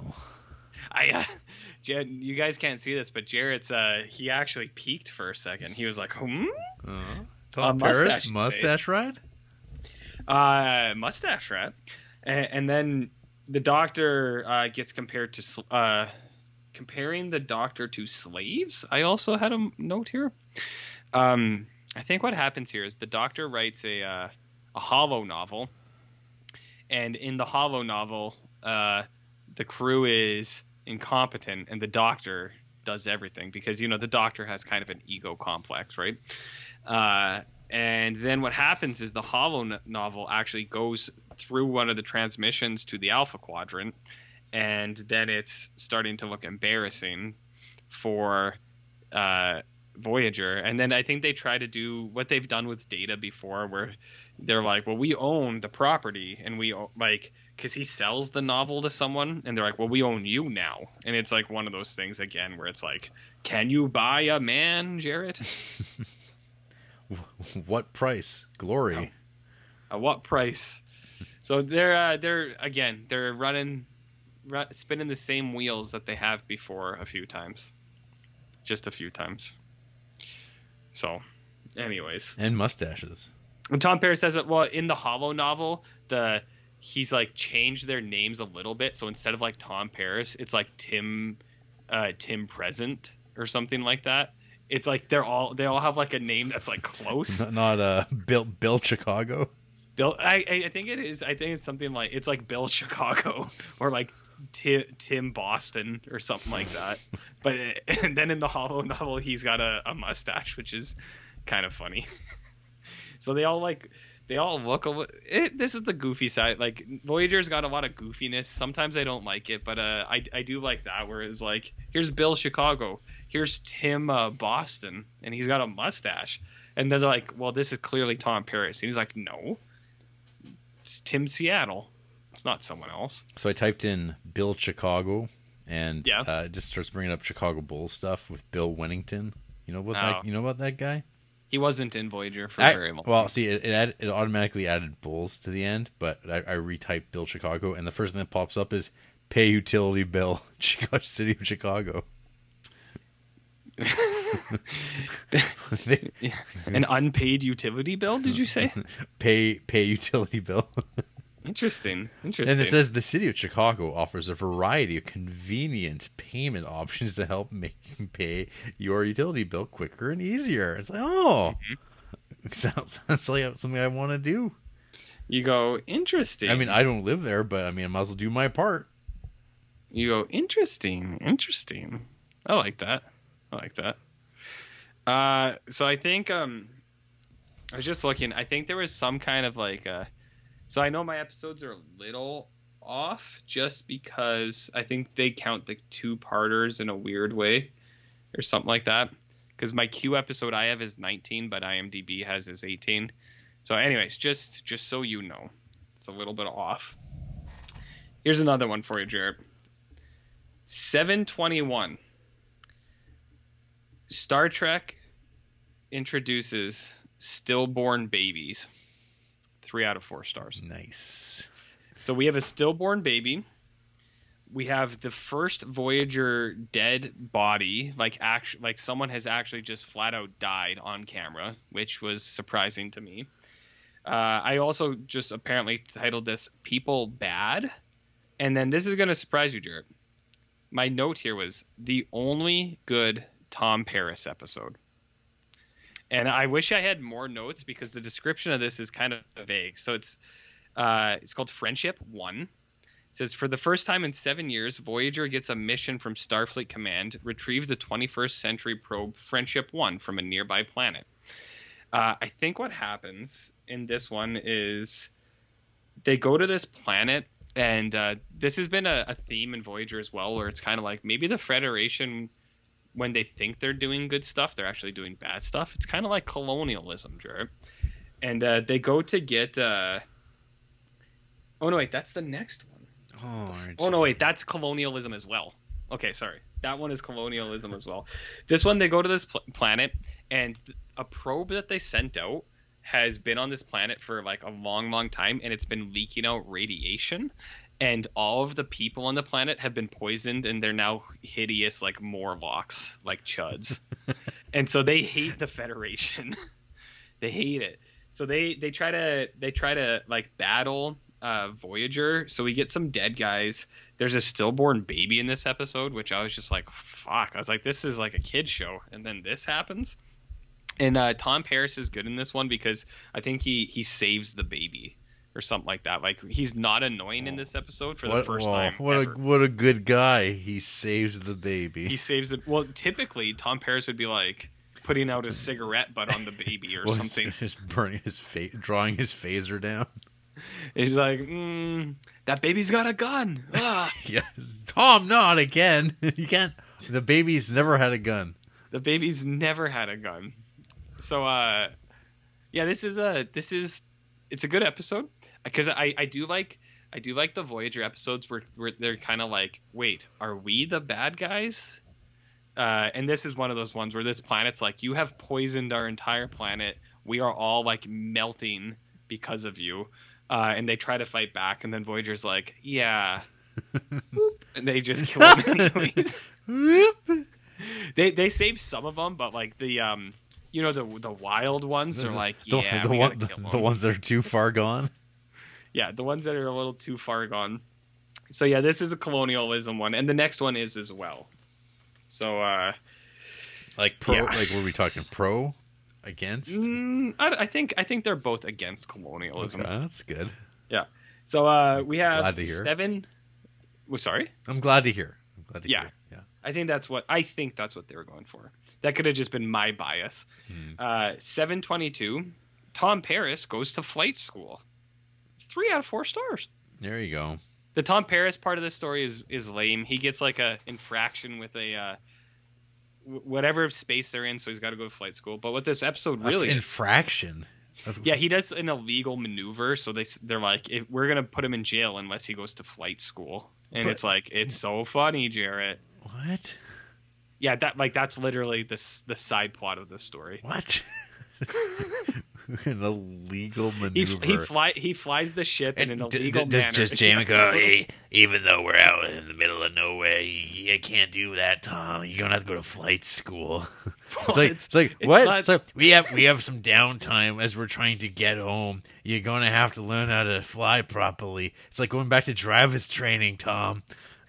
It's almost exactly like that, but it's not the space that they're in. It's their space cops, and the space cops are there like, hey, in this part of the galaxy, don't allow that. That's what it is. That's somehow not, actually that is still stupid, but continue. Yeah, it's still stupid. Yeah. Okay, so the other part of this, and it's similar to an episode I think I've described before, but Voyager just does the same things a lot. So Chakotay and Seven meet some. Like, what to say?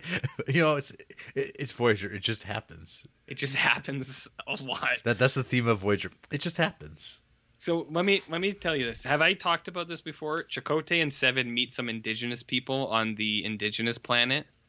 I've mentioned that plot beat before, right? If you have, I don't recall. Okay, so what happens is Chakotay and Seven crash on this planet, and it's entirely indigenous people, and there is a force field around the planet to protect them from like even higher alien beings. So Chakotay, Seven just wants to get off, but Chakotay really likes it because like he's like, I am from an indigenous planet as well, and he like tries to communicate with them. It kind of goes a little sideways because they all start to do the Chakotay face tattoo, and he's like, he's like, yeah, you told me about that. We're tainting them a little bit, but it's an anti-colonialism one as well because it goes all back to that Prime Directive, RJ. It is, which they're not trying to get away with, but the only way to get them off is to break the force field, and then there is like the space cop people are like, ooh, we've been trying to get at this planet forever. We've never been able to get through whatever this alien energy field is. So as soon as it goes down, they go and they start like mining the resources. And then Voyager's like, or Chakotay and Seven are like, we should probably protect this planet because it was like that for a reason. Now they fuck up the space cops? They reestablish the force field and take all the cops out, and so that the planet is protected again. But they met Seven, they met Chakotay, and they all have the Chakotay tattoo.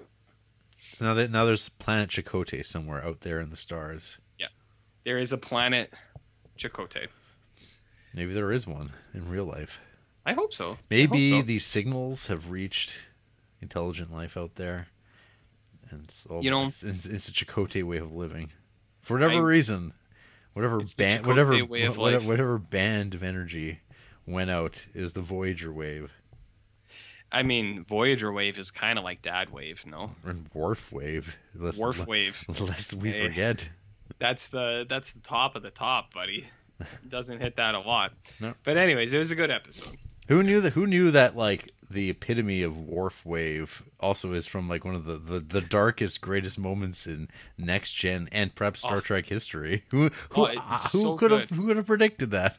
It's so good. Watching Voyager makes me want to watch TNG again, and then DS9 again. Yeah. You know, but I got other things. I got Enterprise ahead of me still. Yeah. Now you could be like, I'm not watching that episode of DS9 again, just because you got the notes. I got the notes, and they're my notes, so it appeals to me. Here's one for the Jarretts out there, though. Oh, damn! This is a real Jarrett episode. Curious. 723. Neelix dances again. 2 out of 4 stars. Well, he danced before. Yeah. But he hasn't danced in a long time. Side alternative title, Neelix gets adopted. Oh.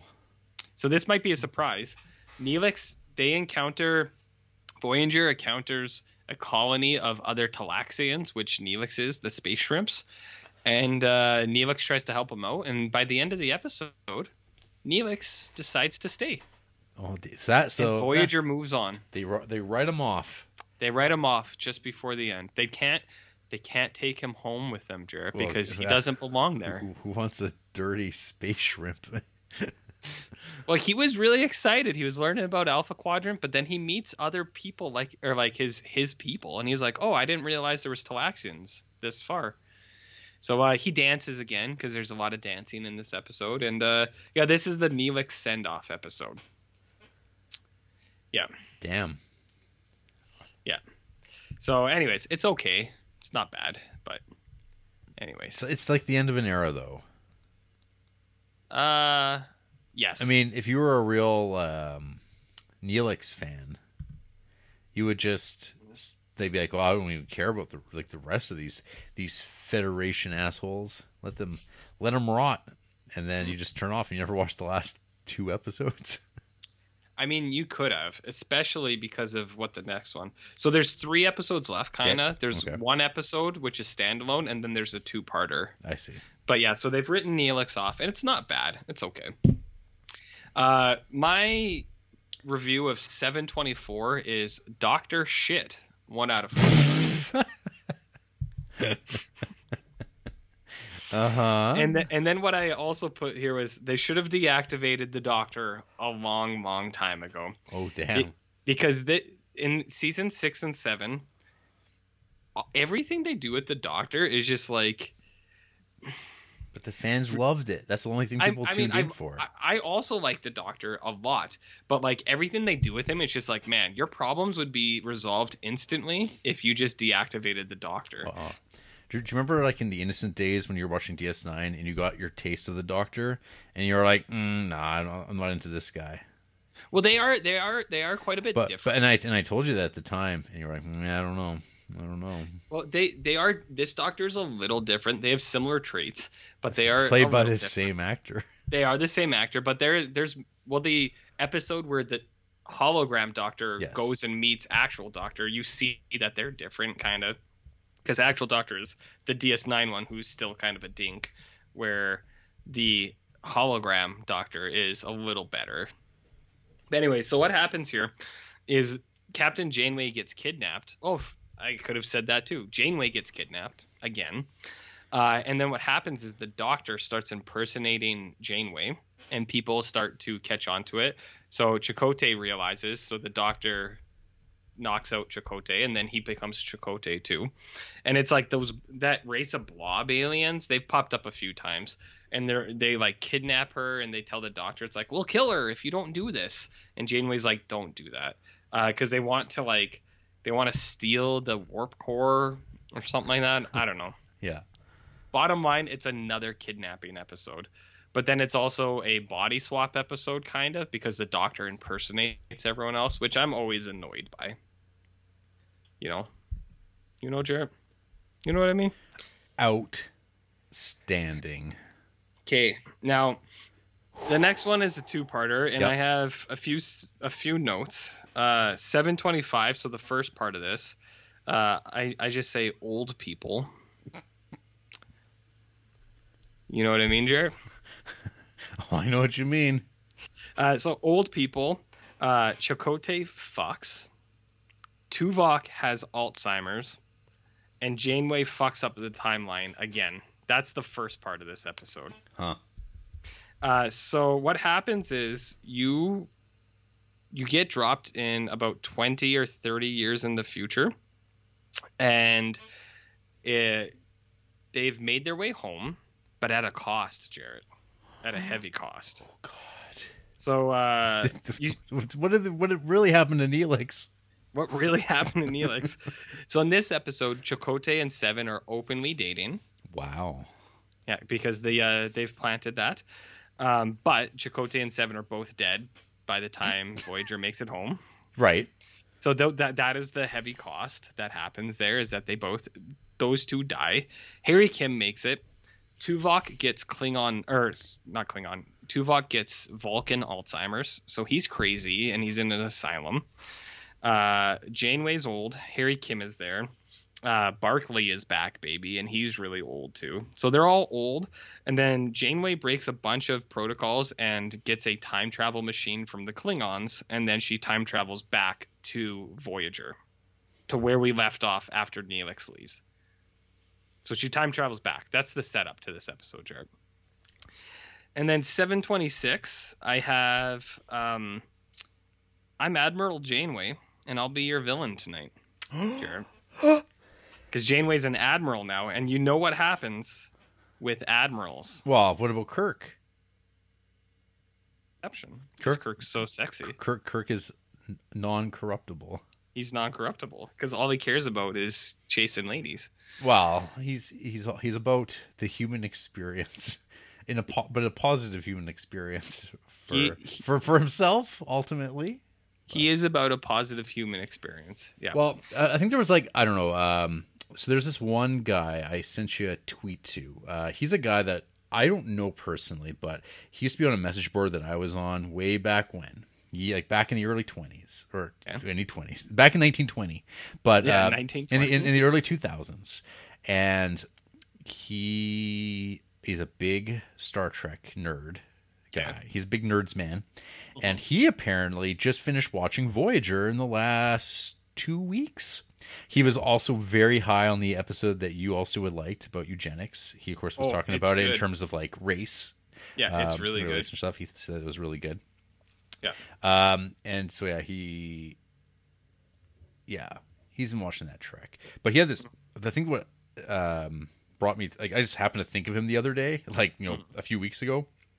I was like, I wonder if that guy's around, and he was. I'm like, oh, he's on Twitter, cool. So I started following him because he's posts pretty positive things. He used to be one of those Republicans back in the day, and he used, but he is long abandoned the party and come along from there. I guess it's interesting to read because he still has certain values that he subscribes to. However, he is definitely very disappointed in the state of the party as it exists. Sure. So I get a little bit of his political takes and Star Trek love. But he had this, someone I think it was StarTrek.com said, what summarizes Star Trek to you? And he posted this GIF of it's Kirk from one of the movies, and it's him biting into an apple. He's like, I don't like to lose. And his take on it, I think, was really pretty good in terms of capturing the spirit of what he enjoys about what Star Trek is, and this is ability of humanity to overcome things, and this which is it's probably the most appealing part of Star Trek, or at least it was until we reached the 9/11 wars, and then you see what Enterprise is and everything Star Trek has kind of been in after that period of time. So these are because this show, it ended 2001. It was it was the spring of 2001, and then Enterprise comes out a year later, and it's a different world. So is Enterprise like Dark Knight, Batman Begins, Star Trek? Is that what it is, or is it something else? It gets of course. Is it Dark Trek? Yeah, there's torture, there's I know, but it becomes 2000s torture, not 90s torture. like Eli Roth hostile torture or what? Not quite there. I mean, it's got some Gorn, but it's like CGI Gorn. And it's like you miss those Andronians, the blue guys with the antennas. Well, you'll get them in Enterprise. They're popular in Discovery too, right?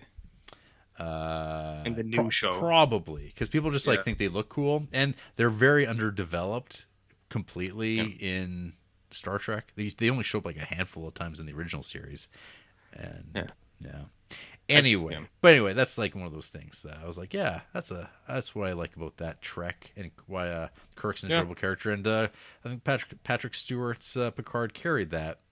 Yes, he did. So, and I mean, Sisko has his place in the pantheon too. And in terms of his war criminalness, his soft war crimes, soft war crimes. But hey, he was a great dad. He was a great dad. Thank you. So anyways, let me finish this up here for you. What is it? Edgington? Eddington? Something like that. Yeah. The Maquis. The Maquis, and you go, enough about the Maquis. Okay, here's the last little bit, and this was a quote for you, Jared. So Admiral Janeway. Admiral Janeway, and I'll tell you what the last hour is about, but here's an actual quote from the second part of the last episode of Voyager. And this, I believe it's Mr. Harry Kim. Maybe it's not the destination. It's the journey.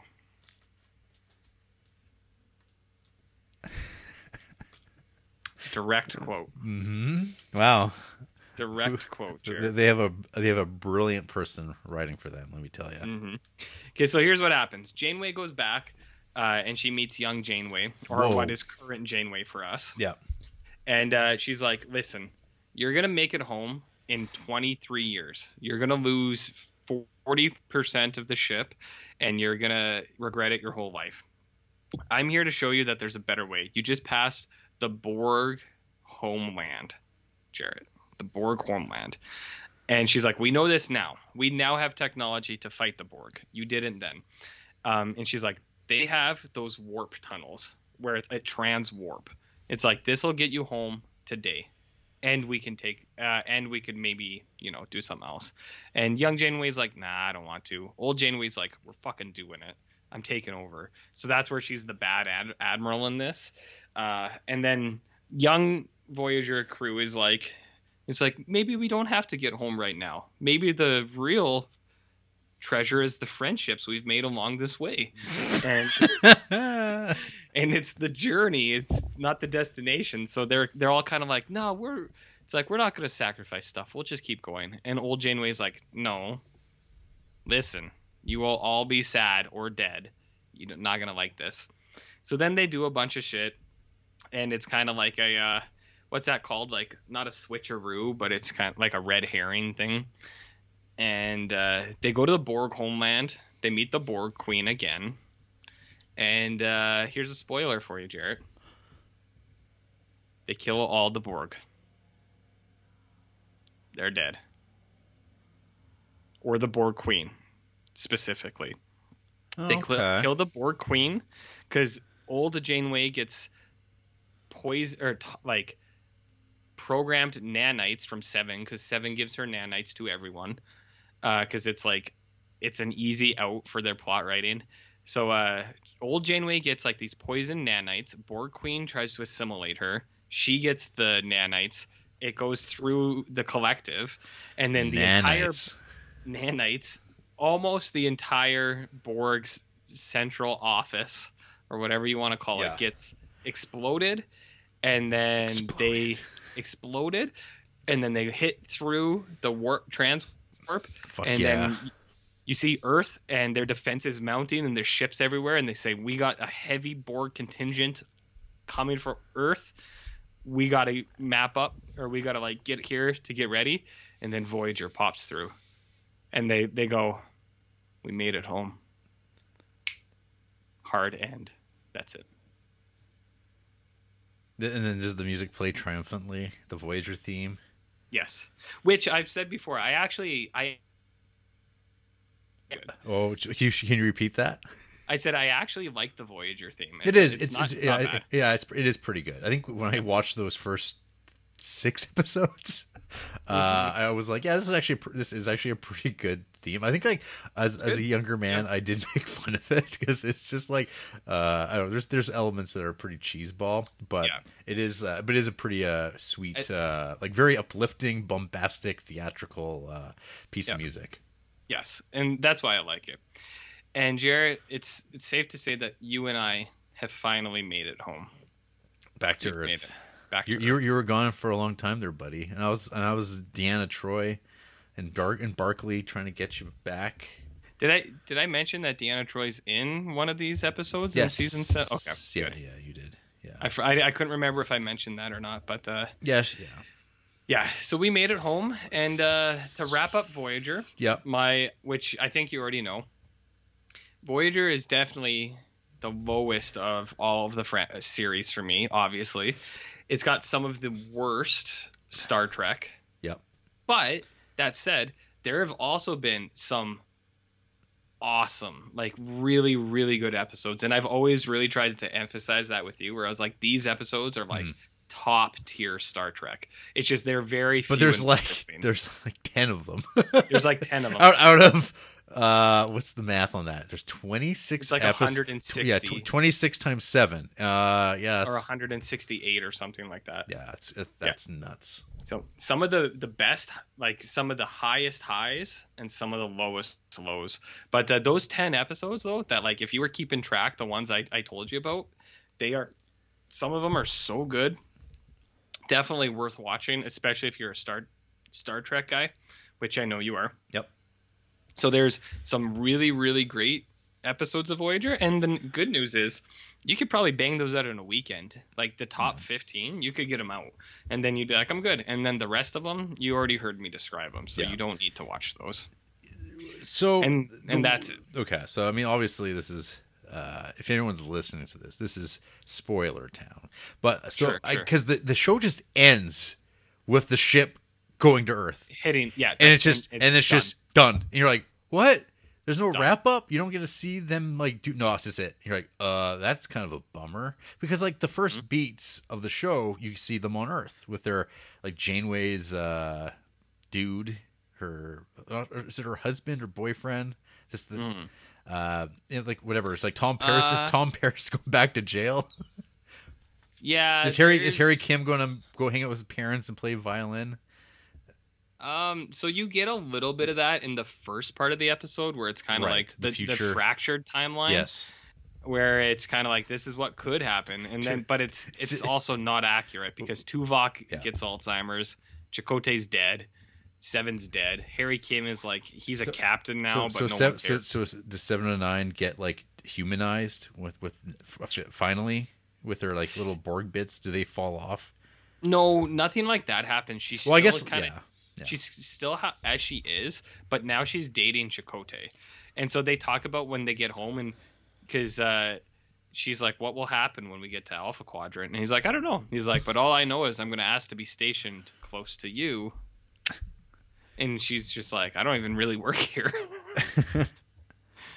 But she does get humanized throughout the last season of Trek a little bit, but she never loses the Borg face stuff in the Borg hand.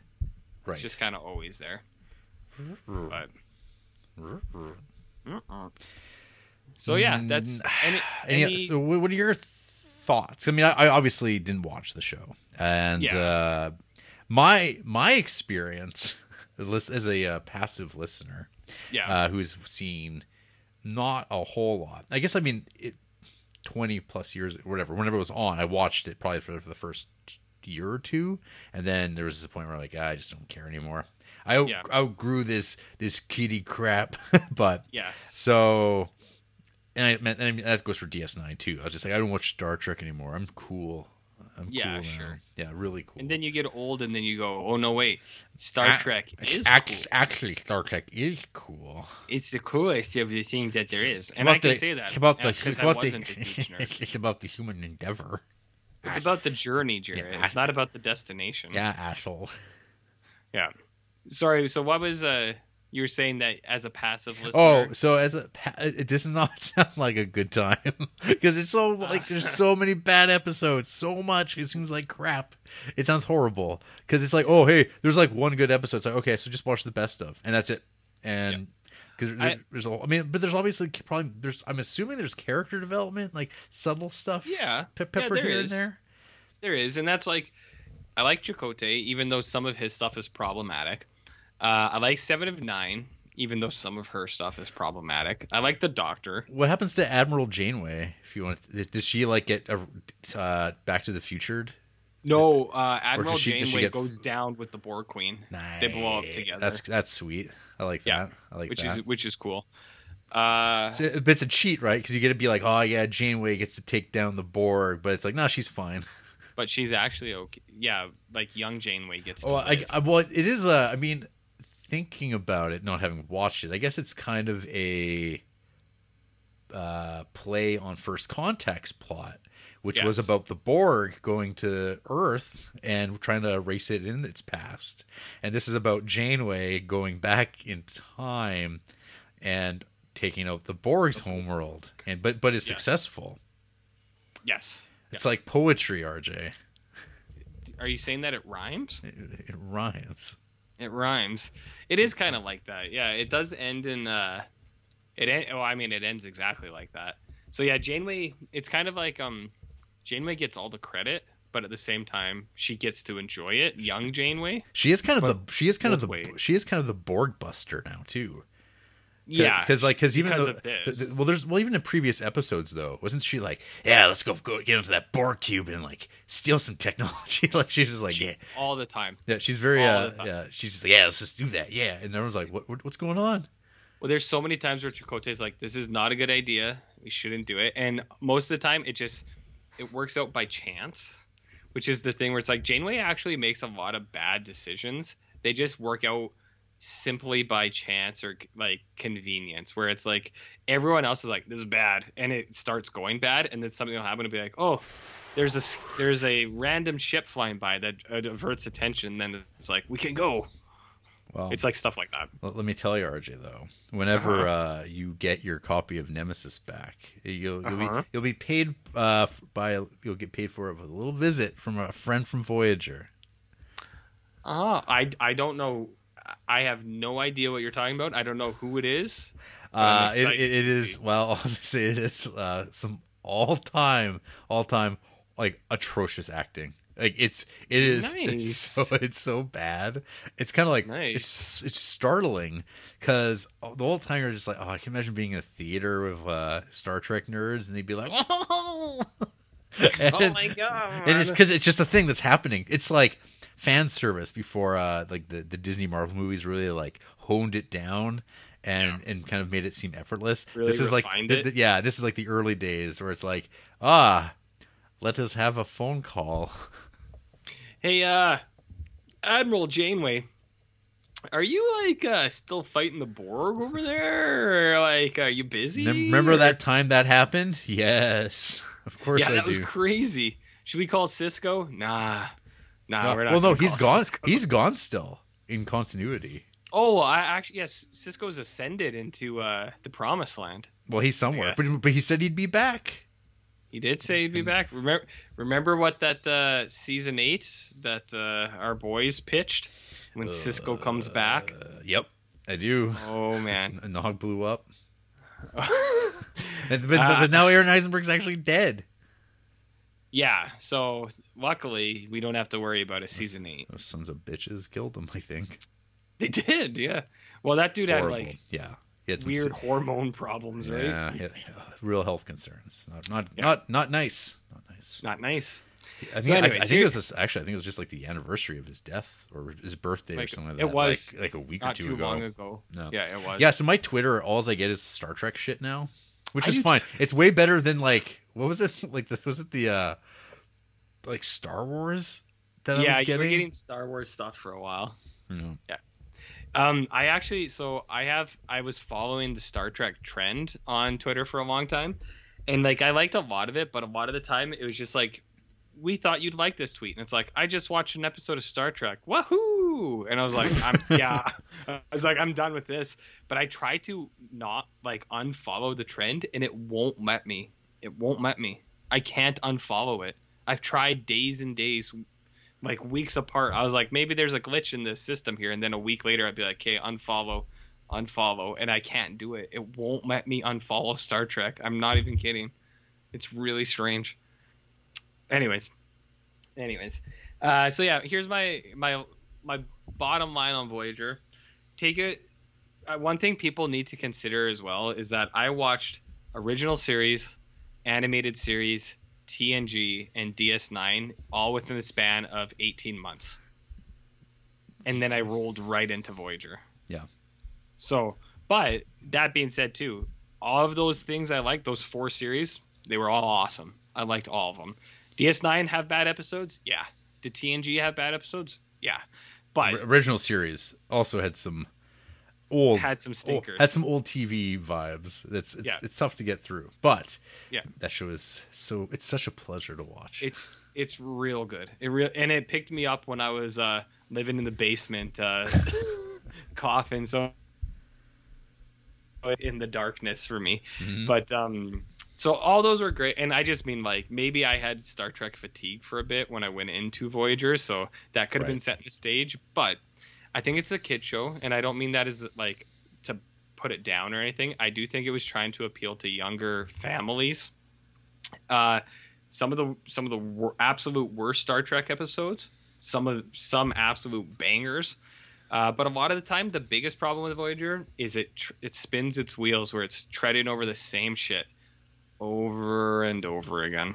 So I don't know. It's not a bad series. I wouldn't. If you're a completionist, yes, but I would almost say like hit those 15 top eps and you're good. Yeah, I mean, I was thinking about this now off the top of my head. So Next Generation probably has the kind of it's so tough because Star Trek and Star Trek Next Generation, they both have such great casts. Like their actual core crew are so iconic. I mean, TNG though, it's got some. It's got your Deanna Troys and your Beverly Crusher, which not because of them per se, but their episodes stunk because they're just like poorly. These are not very well written episodes, especially Bev Crusher. poor Bev, and then just make her fall in love with every ghost that appears, and you're like, enough. I think you were harsh though on the when the ship is disappearing people and then she's left on it. I think that's a pretty cool episode. Of Voyager or TNG? No, of TNG. Oh, well, I mean, yeah, but I'm harsh on a lot of things. Yeah, when her son just disappears from existence, it's pretty good stuff. I loved that because I said I hate you, Wesley. Hate you, Wesley. Yeah. I don't want to see Wesley Crusher come back on Prodigy or anything like that.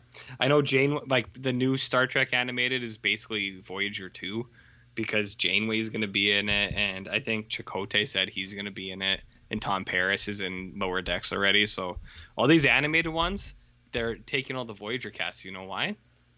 Because the animated show is supposed to be for teens. Voyager is a teen show. No one believed me. It's a family show. No one believed you. No one believed me. They're like, Voyager's got rough stuff. What about Tuvix? And it's like, yeah. the Tuvix episode is like grim, but not as grim as like you watch some of those torture episodes in DS9 or TNG even. Mm-hmm. How many lights? We've hit way darker stuff than Tuvix, I think. But yeah, I don't know. Did we make it home, Jarrett? Did they make it home? I was talking through a burp. Did we make it home? Maybe. I don't know. So here's the real question. When we come back, and probably not during Creeptober, but in November, I have been watching a new series. Oh, that glitch. I have been watching a new series, and I have been taking episode-by-episode notes. So the real question is, in a 1 month time, do you want the entirety of Millennium? Do I? No. Could be faster. One thing I'll say is the Millennium, my one-line zingers are probably better for Millennium than they ever were for Star Trek because of how ridiculous Millennium is. It's nuts. Some of the stuff they do in Millennium is unbelievable. It's unbelievable, Jared. I can't believe it. I'm gonna do it anyways. Well, we can. You can definitely talk about it. Yeah, but I don't know if I'm gonna watch it. I don't know. Oh well, you don't have to watch that. That's what That's what I thought you were asking. And I'm no, like, I meant. Okay, are you sorry? Okay, so we said, are you interested in like Millennium? I'm like, yeah. No, I'm not interested in watching it for myself. But you are welcome to discuss it. To discuss Millennium? Yeah. So you have a gap now, though, in your viewing. Though you do have one other thing that you should be talking about, I guess. Unless you want to save it for Ghoul School in 2 weeks, but that's a long time from now. And it's all the hotness right now. This Midnight Mass, not to be confused with the John Rossum comic from like the early 2000s, Midnight Massachusetts. Not at all. This is some Mike Flanagan on Netflix. Yes, Netflix original, 7 episodes. I saw a lot of references to Mac. To Mac? Yeah, from It's Always Sunny. Oh, the first Okay, there's some ridiculous shit in this show. Ridiculous. Spoilers, spoilers, RJ, because people have probably not watched this at all. I didn't even know what it was until about 4 days in, and then I realized, oh, this is a Mike Flanagan thing. Yeah, I won't spoil it too much unless you want me to. No, I don't. Yeah, I don't. I might watch this for now that it's loggable. Yeah, I'll hit it mildly. Yeah. So do you know about Catholic guilt, Jared? Yeah. Yes. Do you know about Catholic guilt alcoholism? Yeah, I get to. Yeah. You get to see it week by week. Do you want to watch 7 hours of it? I like making a podcast for 3.5 hours a week about it. About it? Yeah. Well, because I was waiting for you to say Catholic guilt alcohol monsters, and I was going, well, that's my experience, RJ, with you. Catholic guilt alcoholism monsters. When I was, I think, 4 episodes. No other way I could review this other than that because it's so spot on. How many episodes is this thing? 7, and they're all over an hour. But so it's like an hour and 4 minutes. Is it good? Each episode. It's good. Is it a return to form for M. For Flan? the Flan Man? It is on par with most things, I would say. Okay, that's not encouraging. Here's what I say. It was good. We watched it in like 2 days because we were. Yeah. It was compelling. It has compelling. It's got a few of the easy trappings of what it. Once you figure out what it is, it does fall into a couple things where you're like, don't do that. But it did have some surprises as well, where there were a few things that happened where I was like, oh, I didn't think they were going to do that so early in this show, or I didn't think they were going to go for it completely, if that makes sense, in the vaguest way possible. What I mean is there were some surprises where I was like, oh, I didn't think they would just kind of go all the way for it. That's cool that they did. So this show, Jared, is about it's a Maine town, but it's basically somewhere on Prince Edward Island where there's a community of 300 people. And small Catholic contingent, and they send the old priest to the Promised Land to Damascus, and he doesn't come back, but a young priest comes back and he says, hey, I'm the replacement from the Dionysies. The old priest, he got a little sick, so he's in the hospital, so I'm here to take care of you.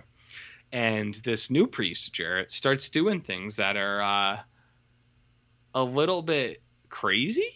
He's talking with power and force. He's yelling at handicapped girls in wheelchairs to stand up.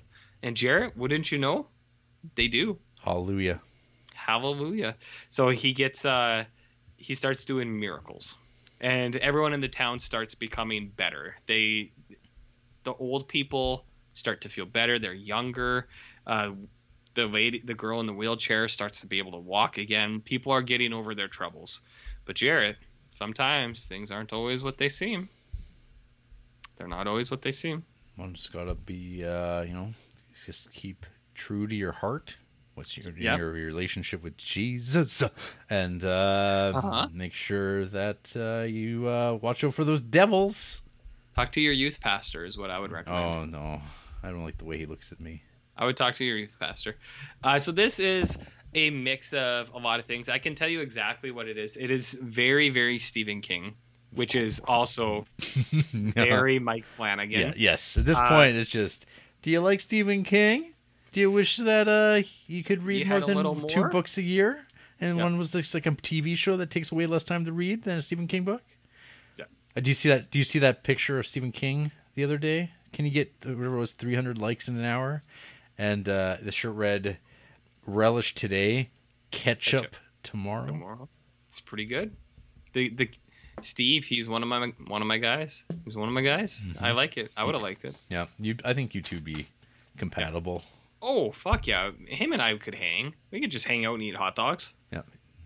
I could tell you, this show is very, very much like a single Stephen King book, but if I tell you, you'll know what it is, which isn't like a huge spoiler. It's revealed in the second episode, but I don't know if you want me to do that. Let me enjoy it for myself. Okay. And in the second episode, you'll know immediately what I'm talking about. Okay. Here are the things that I like. Here are the themes, Jarrett. Alcoholism. Addiction. But also those are applied to organized religion and faith and what people do for the things that they believe in and what people do with what they want to try to make themselves. So this is also, and I think those things go hand in hand. And I always joke about this, but I think Catholic guilt and alcoholism actually do have a lot of comparisons. And I don't mean that in a bad way. It's just like there's a lot of overlap between these things. And that's what the show is doing. So you have there's actual characters who are in AA in this, and there's a lot of allegories to addiction in what starts to happen with the town people. It's like an addiction allegory, and you're like, okay, cool. But then the organized religion thing is really good. I actually I really like what they do, because the young guy, he's super charismatic. He's kind of Jim Jonesy. So you get a little cult stuff in here, just a little bit, just a taste of it, where it's kind of like, where's the line in these things? And hey, Jarrett, maybe the line is blurred sometimes. Maybe you don't know what is right and wrong. You know what I mean? Now we're cooking. Now you're cooking with gas. But I do really like it's between those two things, and I like where it goes. It's like I said, there's some surprises. The thing with the Mac picture, there's a really stupid thing in the first episode where there's a little what is it called, an inlet or an islet from the island, and it's completely inhabited by cats. So there's people there hanging out, it's teens smoking weed, and there's cat eyes in the back of the camera for 5-10 minutes, and I was like, what the fuck is going on here? Really stupid. One thing I forgot to take, but I'll update it now, is there is some in the first episode, there's some pretty egregious animal death, which I find even more unnecessary based on what this story is actually about. So I was like, that's silly. But cat eyes, Jarrett, cat eyes. Mm-hmm. So what I'll say is it's good. We did enjoy it. It's got a few things where you're kind of like, meh, but on the whole, I do think you will enjoy it more than some of the last few things. Dr. Sleep. Yeah, I think you'll enjoy it more than Dr. Sleep. It is a bigger investment, but it's good. The priest guy is he's pretty good. He really kind of owns that presence of I am a youth minister, and I am going to convince you of certain things. It's good. I'll check it out. Just to transfer the conversation over to television. Sure. What's in the news? I see this morning. No, I don't know if you saw this. This morning, the New York Times ran an article called "Why is every young person in America watching The Sopranos?" I did see that, actually. Okay. I didn't mention it. I didn't send it to anyone, but I saw that today, and I was like, why wouldn't they be? Sopranos is awesome. Yeah. Is there an answer? Why is every young person watching this? I don't care. They should, I guess. It's a good show. It is a good show. But the one I was talking about was your show. Oh yeah, so one J. Michael Straczynski, creator of Babylon 5, he popped out of nowhere and was like, "Hey guys, we're doing a Babylon 5 reboot, totally from scratch." Yep. And I mean, cool. I mean, that's weird timing. I have season 5 to still kind of get through, and I'm in no rush. It seems like it's also strange watching it because I don't know what the direction ultimately is going to be. It feels like cleanup because it feels like everything that needed to be said was done in the first 4 because they kind of rushed through, and then they're you get your other year or your another season. You're gonna go, what do we need 24 episodes to do now? Which it could be. It could be. We'll see. I mean, the 4th season kind of also had like a, what's the direction this is going? And then something was like over, and you're like, oh wait, there's more, and then you're like, oh no, there's like a whole story that they're going to do, and there's some pretty sweet ass action in season 4. RJ, not gonna lie. Ooh, I like the sound of that. Yeah. Well, I think I'd mentioned to you that there's like a whole lot of torture in one episode. Yep. I do like that. It's definitely no chain of command. I think that is going to be, that's pretty tough to beat. It's hard to beat. Yeah, but this one is like for the show. They do a good job. It's like, I love my sci-fi with realpolitik and the tortures of captains. Realpolitik. Yeah. I mean, the torture's pretty terrific. It genuinely is. I think I saw something that Straczynski was like, he's like, it's not like just a hard reboot that you think. He's like, think about like how Battlestar Galactica was. Yeah, well, for sure it will be a little different, completely different thing. Well, because like there's like some of the iconic characters. The guy who played Jakar, he's dead, and it's kind of tough to bring some. You might as well just start over, do different things. We'll see how well his style of writing, and if they try to like bring over that same sensibility, it'll just be like, this show sucks. Because I feel like the excuses one could make for Babylon 5 is it was a show of its era, and I don't know what J. Michael Straczynski is like nowadays, but I feel like he still has, unless he's got a good some showrunners and some other people writing it to flesh it out, I don't know if he's the type of writer that will make a hit, other than he's got a name and people like dusting off old properties. Who doesn't? We're doing it right now. That's right. Samurai style. Ooh. Do you have to go to the bathroom as bad as I do? Well, maybe. But you know what? We can let's wrap it. You have no other news, I'm assuming? No, I'm good. All right. Well, fuck it. We're all going to take a shit right now. So. Okay. I don't. Hard cut. Just leave it. Don't even introduce the movies. After the break, I'm sure someone has to shit in those movies too. Sure.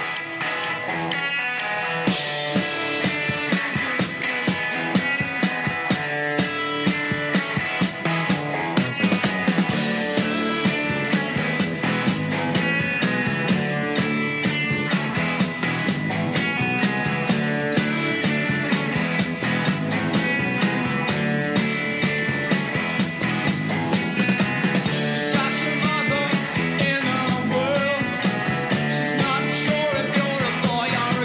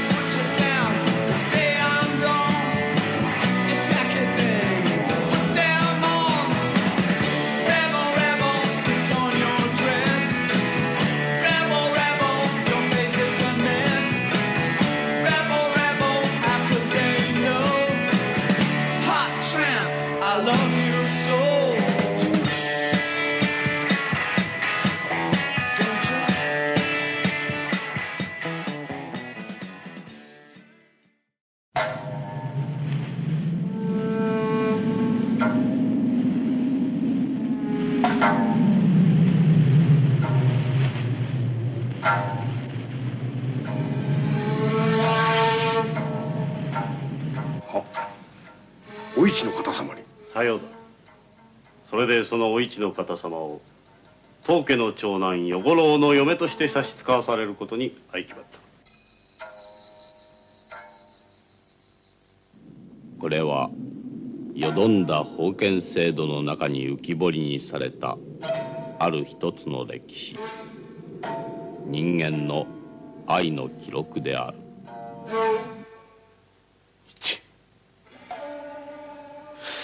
すまぬ。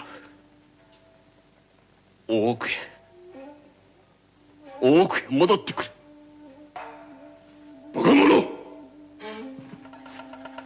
誓え与五郎。どのようなことがあっても一を離さぬ。一も誓うのだ。どのようなことがあっても与五郎からは離れぬと。二人ともこのわしに誓うのだ。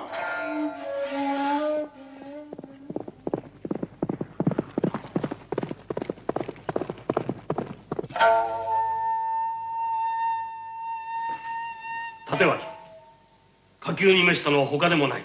直ちに用意をなし、馬回り組笹原伊三郎並びに与五郎を討ち取れ。いなことを仰せられるな。何？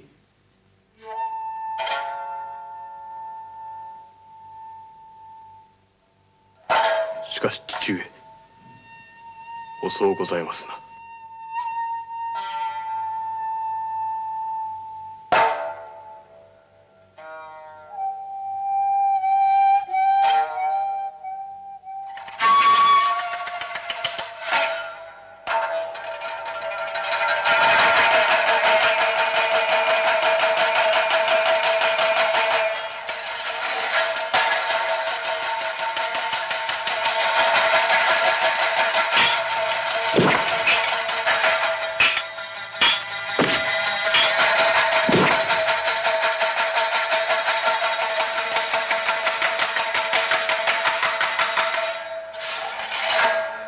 押せば下がる、さらに押せば下がる。だが身体極まったと見えた瞬間、鮮やかに身を開き、構えの位置が逆になっておる。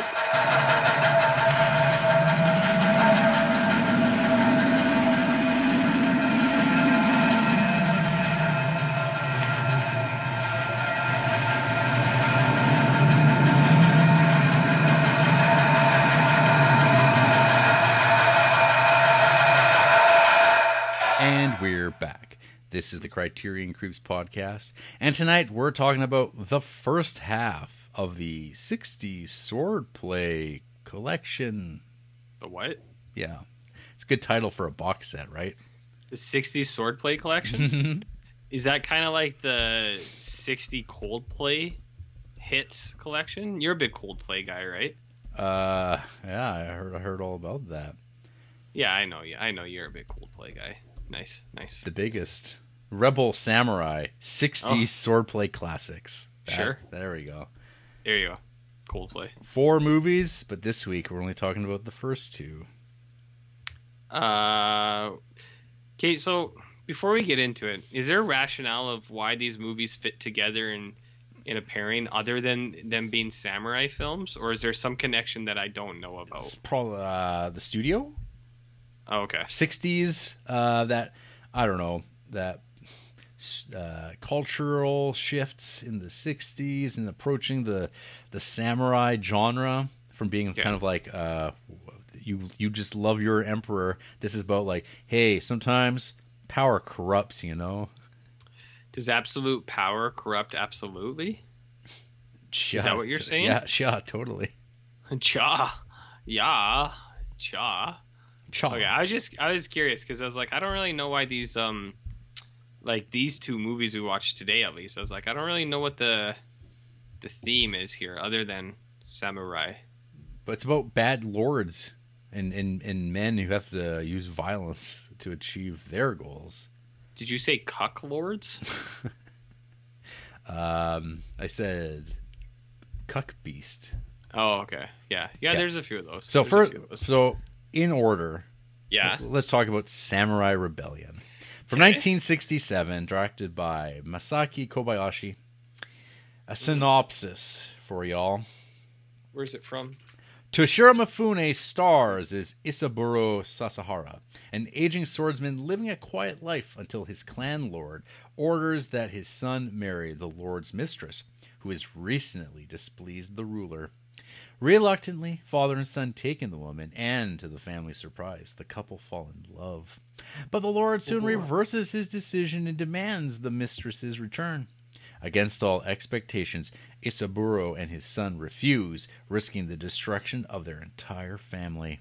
Director Masaki Kobayashi's Samurai Rebellion is the gripping story of a peaceful man who finally decides to take a stand against injustice. Like Liam Neeson. That's a mouthful. Yeah. If you know what I mean. So, this is a first-time view for me. Really? Yeah. This is probably the highest-rated samurai movie I had not seen yet. And so it's always been on there. It's got that Mifune guy. Sans Toshi? Sans Akira Kurosawa. Yeah. Tosh? Tosh? I like Tosh. Okay. Yeah, who doesn't like Tosh? And so I've been putting this one off, and of course for the last 5 years, knowing that inevitably I'd be watching it anyway. So I was like, hey, this must be the opportune time. Sure. The moment to strike with the edge of the blade. With what? You have to speak up. I'm not wearing pants. So these are all both going to be period pieces. They're samurai movies. I don't know. Wow. What about Neo Samurai? Good question. You mean like Jean-Pierre Melville style? I'm not talking about Les Samurai. There's a lot of samurais in the last 11 movies.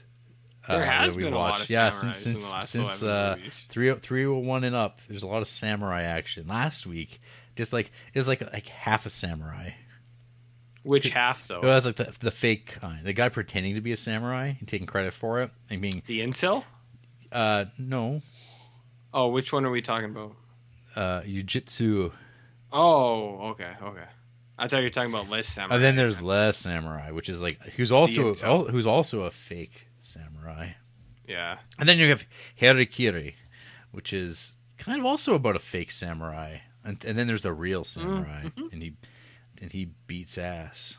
Was that Tosh? No. Damn. What if it was, though? Non-Tosh. Could you imagine?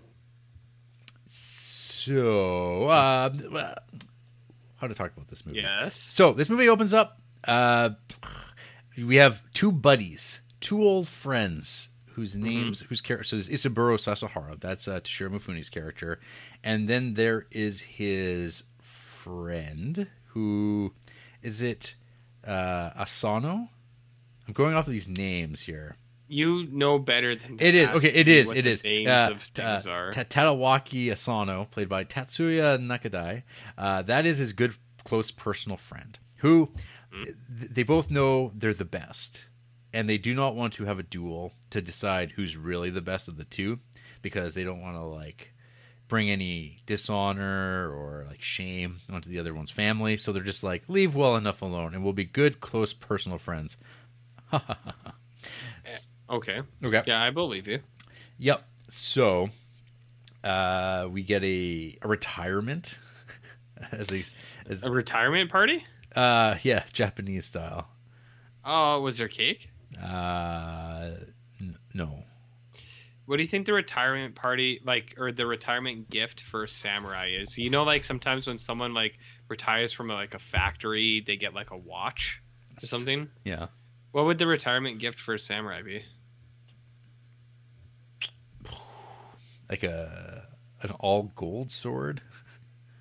You know what I think would be? A ribbon. A ribbon? Yeah, they're probably really into ribbons.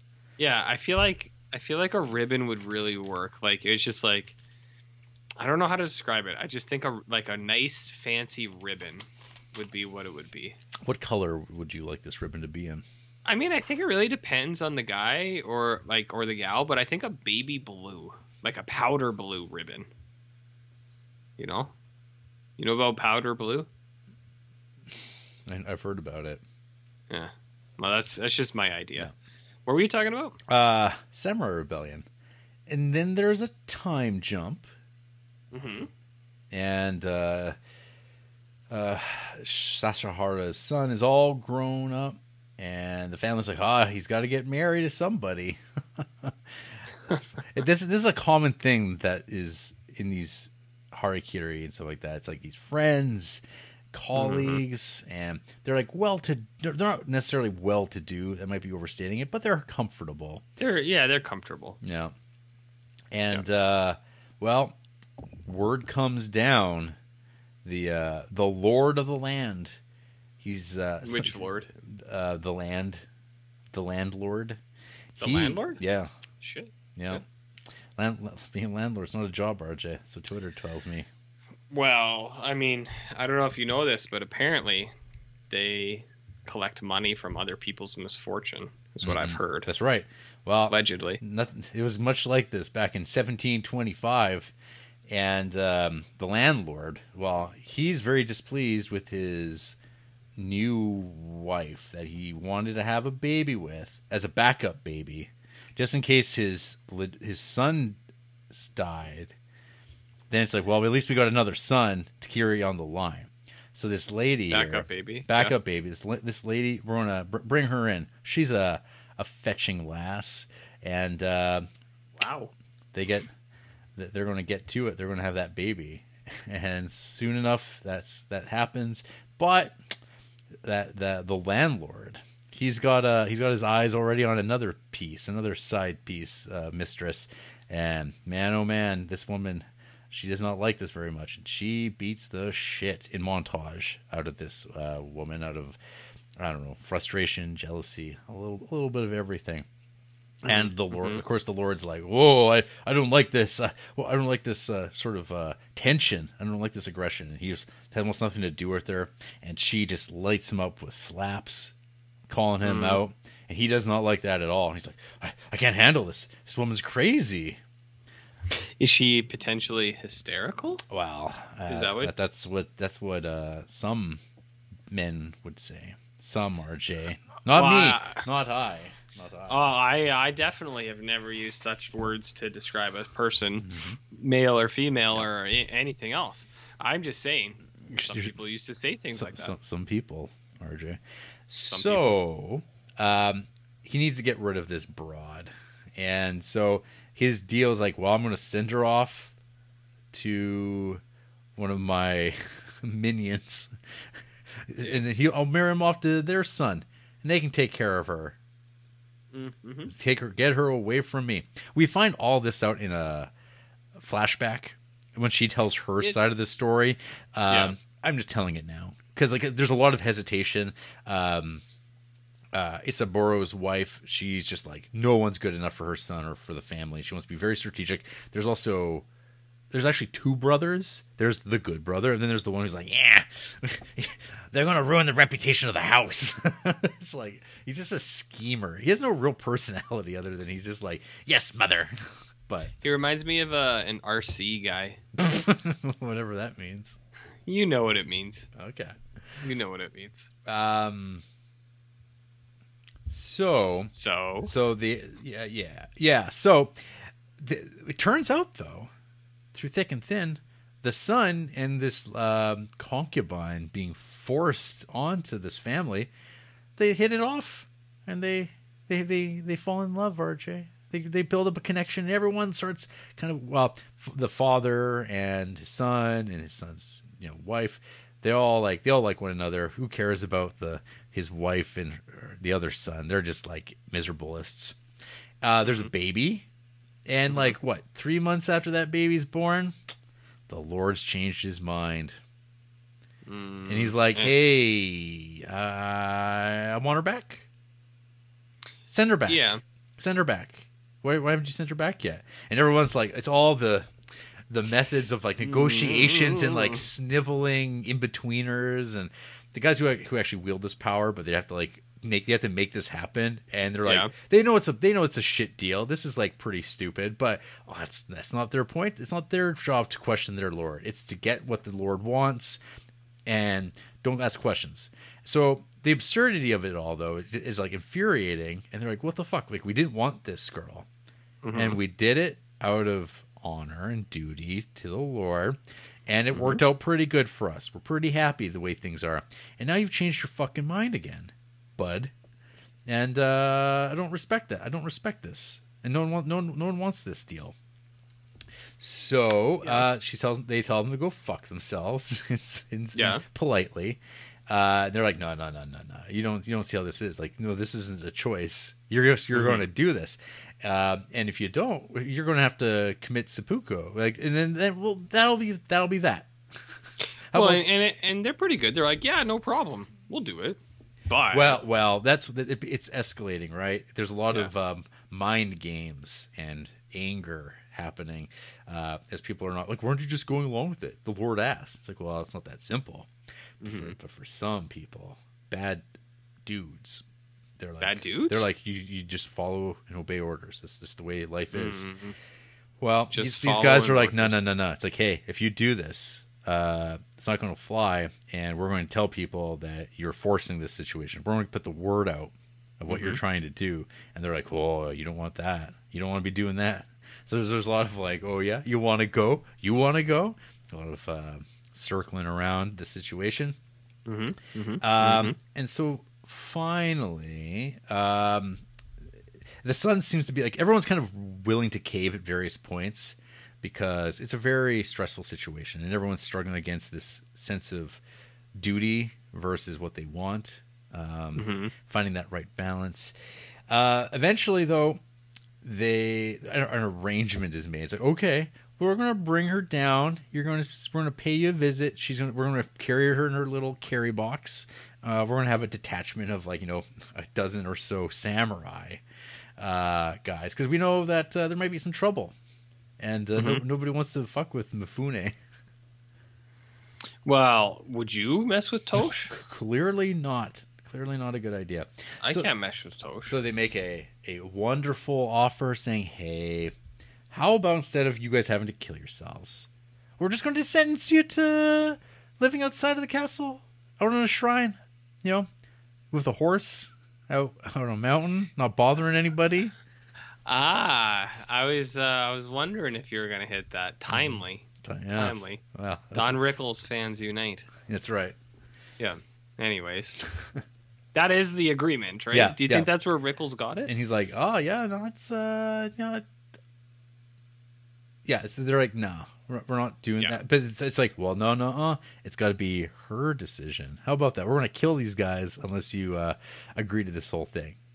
And instead of making a choice, she throws herself onto the spear of one of those guards that have drawn down on her, and she takes herself out of the equation. And of course, this sets off a series of violent encounters. The son, he gets got. It's kind of like shocking. You're like, whoa, that's like, damn, that guy's, he didn't even like draw a sword or anything. He's done. He keeps getting stabbed. But then Mifune gets down to business and just blasts his way through these guys with a sword. As opposed to what? With what else would he be doing it with? Effortlessly cutting through people, and you're like, okay, so he's the best. Yes, he's the best. He's the best there is at what he does. He's like Logan. And then he gets down to tearing up that nice rock garden of his to bury all these dead bodies. And he one-mans this thing. Oh, and he's got a baby now he's got to like take care of. Yeah, it's Tommy. Yeah, Tommy? Yeah, well, he's like, number one granddad. He is. He's a very nice granddaddy. He's number one granddad. And he gets to bury his son and daughter-in-law. And he's like, well, fuck. I'm gonna go fuck up the Lord, I guess. That's his specific plan is he's going to go to Edo to like file a formal complaint, I guess, about this. Edo, the restaurant? Yeah, they didn't take his order, RJ. What do you get at Edo if you go? I don't. Edo. You don't eat at Edo? Nah. I like Edo. I'd be about those tuna rolls. Some tekkemaki.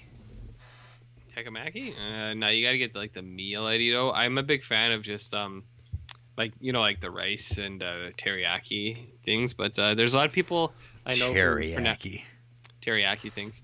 But a lot of people I know call it Edo's with an S. It's like, you want to go down to the Edo's later? And I go, yeah, I do want to go down to the Edo's. Well, I'll mention that to I'll mention that to the franchise owner here in town, Mike. That it's Mike. Yeah. Tell him, hey, you ever been to Edo's? Mm-hmm. I think and sometimes it's Eat O's. What were you talking about? This movie called Samurai Rebellion. So, oh, that's not Edo. Before they sent these guys, they actually went and talked to Asano, his old best friend, saying, "Hey, you're on gate duty. You're the master of the gate, but we're going to need you to take care of this guy." He's like, "Oh no. That's not against the regular." He basically uses the rules against these guys to say, "No, I'm not. I know what you want me to do, because you all know that I'm the only person that could probably kill this guy, and you're all afraid of him, and you want to use me? No, I'm the gate guy. That's my job." And you're not going to make me do anything beyond that. So fuck off. Well, they're dead. And so now Isaburo, he's kind of on the run. He's got to try to get across the border. Apparently, the only way you can cross land is by a road through a gate, which of course brings him face to face with his friend. And now now there's conflict, and it draws upon them having to have a battle to finally decide who's the best. And it's pretty who sweet. is the best? It's pretty sweet. It's very quick, but very big dramatic little sword fight. We get some drawn blood across the forehead, and then you get a kill that comes out of nowhere. And you're just like, whoa, that's it. That's just the way it is in a Lone Wolf and Cub. Short and sweet. Well, one strike kill, man. Yep. Where did you learn to samurai? Nice and neat. I learned it at Edo's. But then we find out the sword is not stronger than muskets. But we do get a prime example of Japanese strong style of a man no-selling bullet wounds as he walks triumphantly through them, and is able to spit out one final long final word to his granddaughter. Well, I mean, if you were dying, you'd want to tell her one last thing, no? He said, and if I say anything, Tome, it is going to be this. Awesome. We were the family. So that's the plot of this movie. Sure it is. And so I think this movie is pretty sweet. I think the last half hour of this movie is super good. I think it's like great samurai action. For people who love samurai movies, for all these goddamn samurai movies that we have to watching Criterion's, because there's this big old weeb up there, John Criterion. Because he a confirmed weeb? Oh, he's got a big top knot, RJ, and he's got his samurai bun. He's got his fabricated swords behind him in his little what he calls his office, his dojo. Dojo? Yeah. I'm gonna go to the dojo for a while, babe. What? I'm going to the dojo. Taipei mats. Taipei, what are they called? And he has his tea, and he's very demanding. He wants to return to old ways. He's a big fan of Great Reset of Mishima. Yes. Yeah. So that's the man who's responsible for this abundance of samurai action. But I think this is definitely one of the stronger entries. I mean, considering this movie is just a touch over 2 hours, I think this movie went by actually really, really fast. Sure. I was engaged the whole time. It's a very simple story. At the end of the day, it's pretty predictable in terms of beats. But then it's like Harikiri, but I think Harikiri is like pretty well perfect in terms of its setting out its goals. This is kind of like a slightly, I don't know what you'd call fartier version of Harikiri. I think that's accurate. But it is like really good, and I think for its reputation, it seems like a lot of people give this pretty high marks, and I will say I will concur on these. I think that both this and Harikiri are better samurai movies than Kurosawa movies. Potentially. I mean, that's just my view on this whole matter. That's just like your thing, man. Yeah, it's just my opinion, man. RJ, Yeah. What do you think about this rebellion with samurais? Was there enough rebellion for you? I mean, it's hard to say because some people want to know where the rebellion is. Is it rebellions without a cause? Are we talking about James Dean? Or is it like Star Wars, the Clone Rebellion? Do you know what I mean? Which one is it more like? Somewhere in between, perhaps. It's not really James Dean. I'd say it's more like a Bela Lugosi as a teenager. Do you know what I mean? He doesn't, but few people do. Mm-hmm. Few people do. Yeah, so this was, probably, obviously, a first-time watch for myself.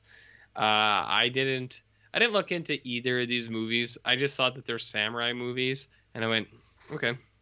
And so I threw this on, and then I saw a Mifune production, and I went, oh, baby. You sat up. I went, Tosh. You tightened up your samurai Japanese style underwear. Yeah, I was hopped into the spa.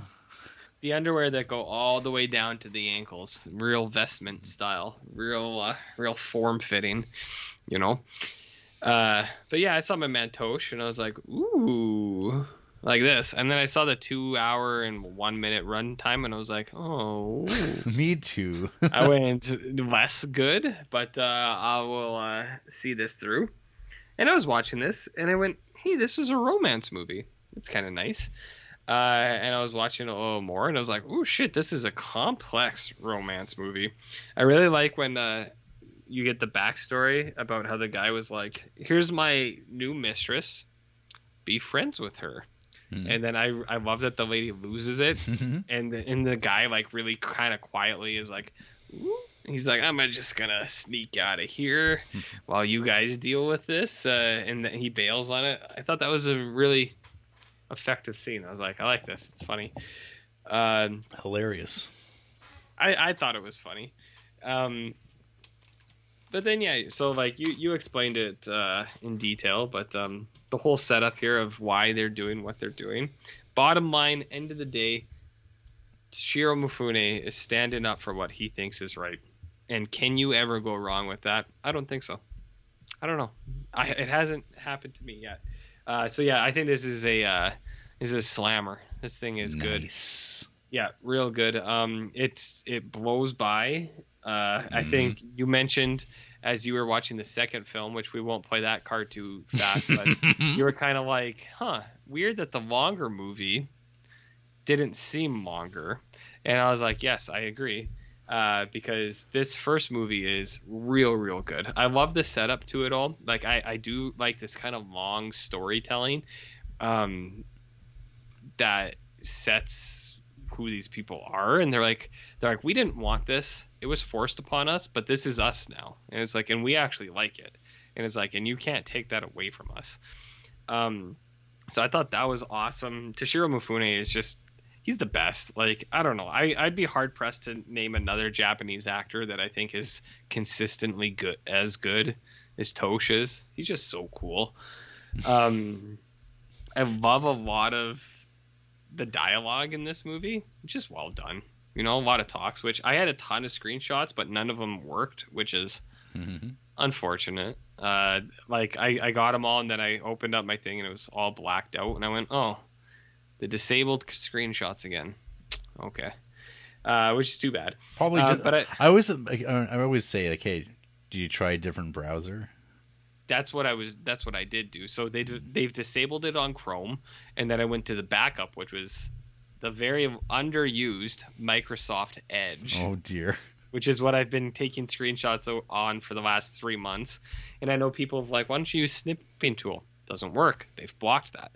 They've blocked everything, I think, basically at this point. I'll try Firefox next week, but I have. You could always use your phone to take a picture of it off the screen. That was blocked immediately from day one, because that's how I originally tried to do it. No, but I mean, like, literally use your phone to take a picture of your screen. How would that be blocked? Yeah, I could do that. Yeah, that would be unideal, but it would fit our brand. We're not ideal. But no, you could also meme that. Yeah, it's all for the memes. If we do get sued, I just want to know that I'm doing it under coercion and it's not my free will. No. Okay. It's for the Patreons. Mm-hmm. But what was I talking about? Yeah, I really like the dialogue in this, which is really good. And the ending is pretty sweet. Mm-hmm. And I do think that I think your buddy Steven Spielbergo must be a fan of this, because the ending kind of sequence reminded me a lot of the raptors in Jurassic Park 2 in the tall grass, where people are popping up and then popping down, and guys are getting taken out by Tosh in the tall grass. I was like, this is just the raptor scene. So one thing one thing I just noticed is these don't even have like the same studio or anything combining them, because this is Toho, and I was like, oh wait, this is Toho, and the other one's I'll find out for in a second. Sochiku. Okay, so there's no connection. Well, other than samurai action in the 60s and swordplay and ass play. And what kind of play, Jarrett? So you like Samurai Rebellion, huh? I do. It's a good show. It is a good show. That's very good. I like it, and I was like putting it on my list, and I was moving it above movies, and it's actually pretty high on my list, which is like a little bit surprising for me, but I was like, no, it's better than all these movies, so that's just where it is. Well, hey, I mean, not like super high. It's not numbered in top 10, but I was like, yeah, it's a good show. Right now, in the last 11 movies we've watched, it's number 2. Second only to Less Samurai. Harikiri. Actually, I do have Less Samurai at number 3. I'd say. Yeah. Well, we all know why. It's a very pretty movie. Very attractive. Very attractive. Samurai Rebellion is real good. I think one of the only things against this thing is I think it deserves a better title. I think they could have did something better than that, but and it's not a bad title. So according to Donald Ritchie, the actual Japanese title would the actual translation would be Rebellion, Receive the Wife. Receive? Yeah. Because they receive a wife. Wife? Remember? They get the wife? Well, come see, come saw. Is that what you're saying? Because I think the title here, this is my flawless pronunciation here, if you're ready for it. Yeah. Joichi Heri Suama Shimatsu. What? Was Toshiro Mifune on the line for a second? I know. It's all that New Japan Pro Wrestling is paying off. Wow, flawless. Yeah. Flawless. Oh, RJ, there was a TV remake from 2013? No, there wasn't. There was. Is there seriously? Yeah. It was a TV movie, I think, though. Yeah. Yeah, on the TV Asahi. Well, we really bunged that one up, huh? That's fine. We really bunged it up. I don't need to know how. It's not even like funny how American remakes are kind of ass. Like that's enjoyable, I think. Whereas it's like a Japanese remake of a Japanese movie. It's kind of like I'm less interested in that, because at most you get like, oh, it's Harikiri remake that's totally unnecessary. Yeah. Oh well, that thing's not good. Yeah. Your buddy Takeshi Mike is, Big Mike. Big Mike. But yeah, this movie's real good. I like it. Yeah. It's good stuff. Good stuff. Well, just so you're clear here, RJ, you know that Masaki Kobayashi also directed Harikiri. Good stuff. Good stuff. And who could forget his work on Kwaidan? Quite long. We've got one of his big movies that'll be coming along will be The Human Condition, which I think is 3 films long. I'm not really interested in that because I don't like people. Ooh, damn. Do you know what I mean? Jeez. If it was The Cat Condition, I'd be all over that. Okay. The Kitty Condition? Ooh, I like that. How about a film called Inn of Evil? Is it like a hotel that's evil based? It's a tavern, and it's I'm on board with novel. It could be I'm not sure if it's a ghost story or not. There's really not much of a synopsis at all for this movie. Interesting. I mean, you could interpret that in many ways. Many ways. Many pretty many ways. See, like those, what are these called? Shabana films, which is, I guess, I don't know. Samurai movies. Is that what they're called? Yeah, I think so. Shobanas? Shabana. It's like, yeah. I mean, I guess. Yes. You better. I guess. All right. So. I don't know. Okay. Calm down over there. I don't know. Sorry, Shambara. It's a Japanese swordplay film. Okay, RJ. Yeah. Sword of the Beast. Oh, sure. You know about this beast? I know of the sword. Well, it's from 1965. It's 2 years earlier. Directed by one Hideo Gosha. He's another director of some note. We'll talk about that later. Synopsis for Sword of the Beast. Legendary swordplay filmmaker Hideo Gosha's Sword of the Beast chronicles the flight of the low-level swordsman Genosuke, who kills one of his ministers as part of a reform plot. His former comrades then turn on him, and this betrayal so shakes his sense of honor that he decides to live in the wild like an animal. I can't read that without thinking what it says? like an animal. I'm like, was this Danny DeVito growling it like an animal down here in the sewer? in his little union suit. Yeah, I like it. Hey, speaking of suits, I forgot we never mentioned in the news the Super Mario movie news. No, that's fine. Who cares? Okay, we can move on.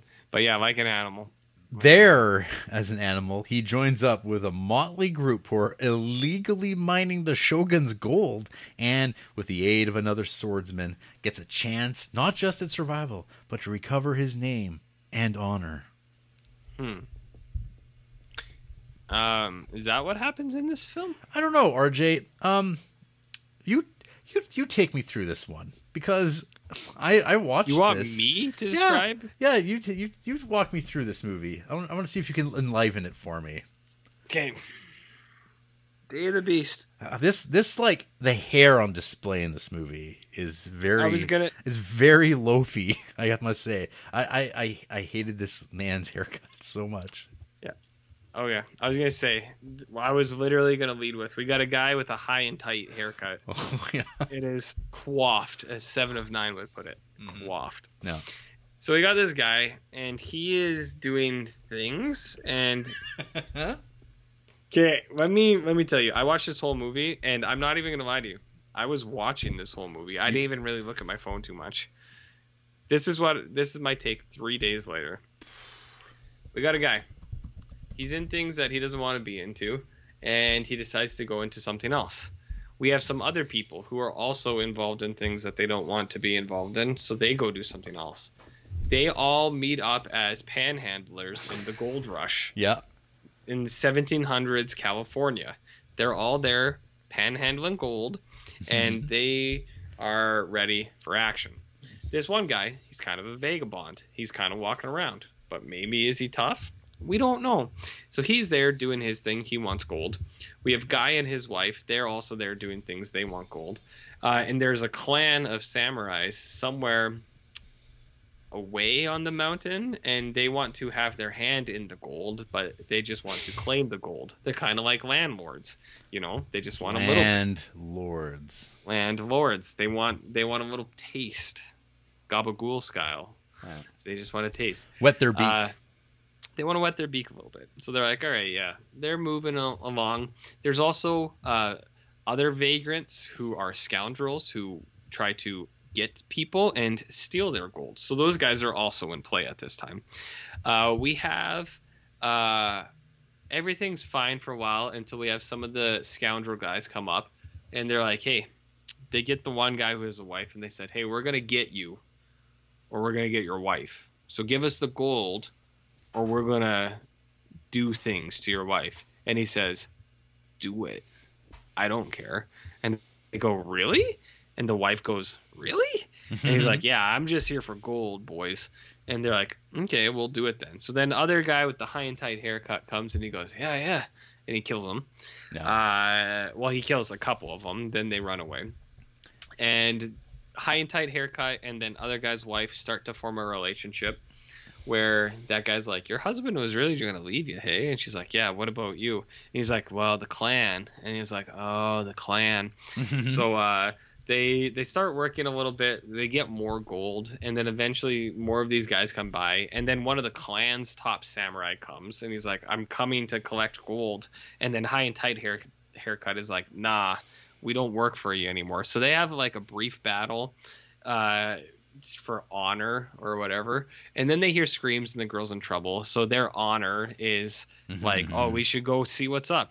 And girlfriend gets raped a lot, is what is implied, or maybe not. I don't know what a lot is. I think more than wasn't it once is wasn't a it lot. Unfortunate that Samurai Rebellion really chanced out on the rape, because I was the whole time after watching I was like, man, you know what this Japanese movie was missing? It seems like half of them have some kind of grisly rape scene. Yeah, some chasing around off. Yeah. It's the threat of the ever-present threat. Yeah, it's good. I'm like, oh, thank you, Sword of the Beast, for bringing it back. Yeah. Exactly. I mean, it's been a while in the collection, John, since we saw it last in the last 3 out of fucking 5 movies. Yeah, it's ever present. I don't know why John insisted on having rape in every one of his movies, every other one. It happens every day, RJ. Don't you understand? Well, we have to confront it. It has to be seen. I realize it's a strange preoccupation with a lot of filmmakers, though. It's kind of like, what are we going to do with these characters? I don't know. Well, let me look at my idea book. 80% of filmmakers are incels, though, Jarrett. You have to realize that. Well, as discussed last week, directors are bad dudes. Yes, they are. They're very bad dudes. So yeah, anyway, she got raped, and then Haircut and clan leader guy go to try to fix it. They kill the guys, and then she's just kind of there. And then the movie kind of just ends at that point, Jarrett. They're kind of like, well, that's that for this day. See you later. And they all kind of move on. They leave without a fight. Yeah. So am I wrong, or is that this entire movie? Did I miss anything? Well, so there's this like, why does the high and tight wind up here? And we find out via flashback that he was plotting against a higher ranked samurai who has been a disappointment, and he's like, yeah, we got to take care of this. But he got fucked. He thought it was all gonna be great afterwards, but it's like, no, he killed him. I can't believe it. So he loses his position, and now he's on the run. He can mess up dudes left and right. But we don't know all this though.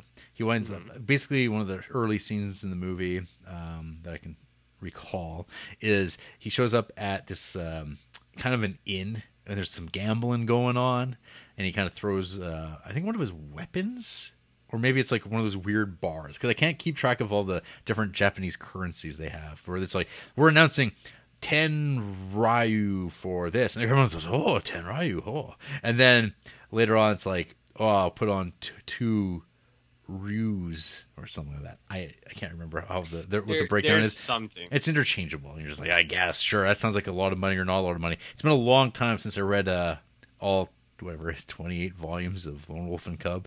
I knew a lot more about Japan. That's where also I learned about the beautiful music and lyrics of Japanese music. Like what? Can you say a couple? There's like the one. It's like Mr. P, Mr. Rabbit, and it's like a children's song, and you're just like, how would this sound? Because in English, my word. Mr. P, Mr. Rabbit, Mr. Carrot. And is this that hippopotamus song?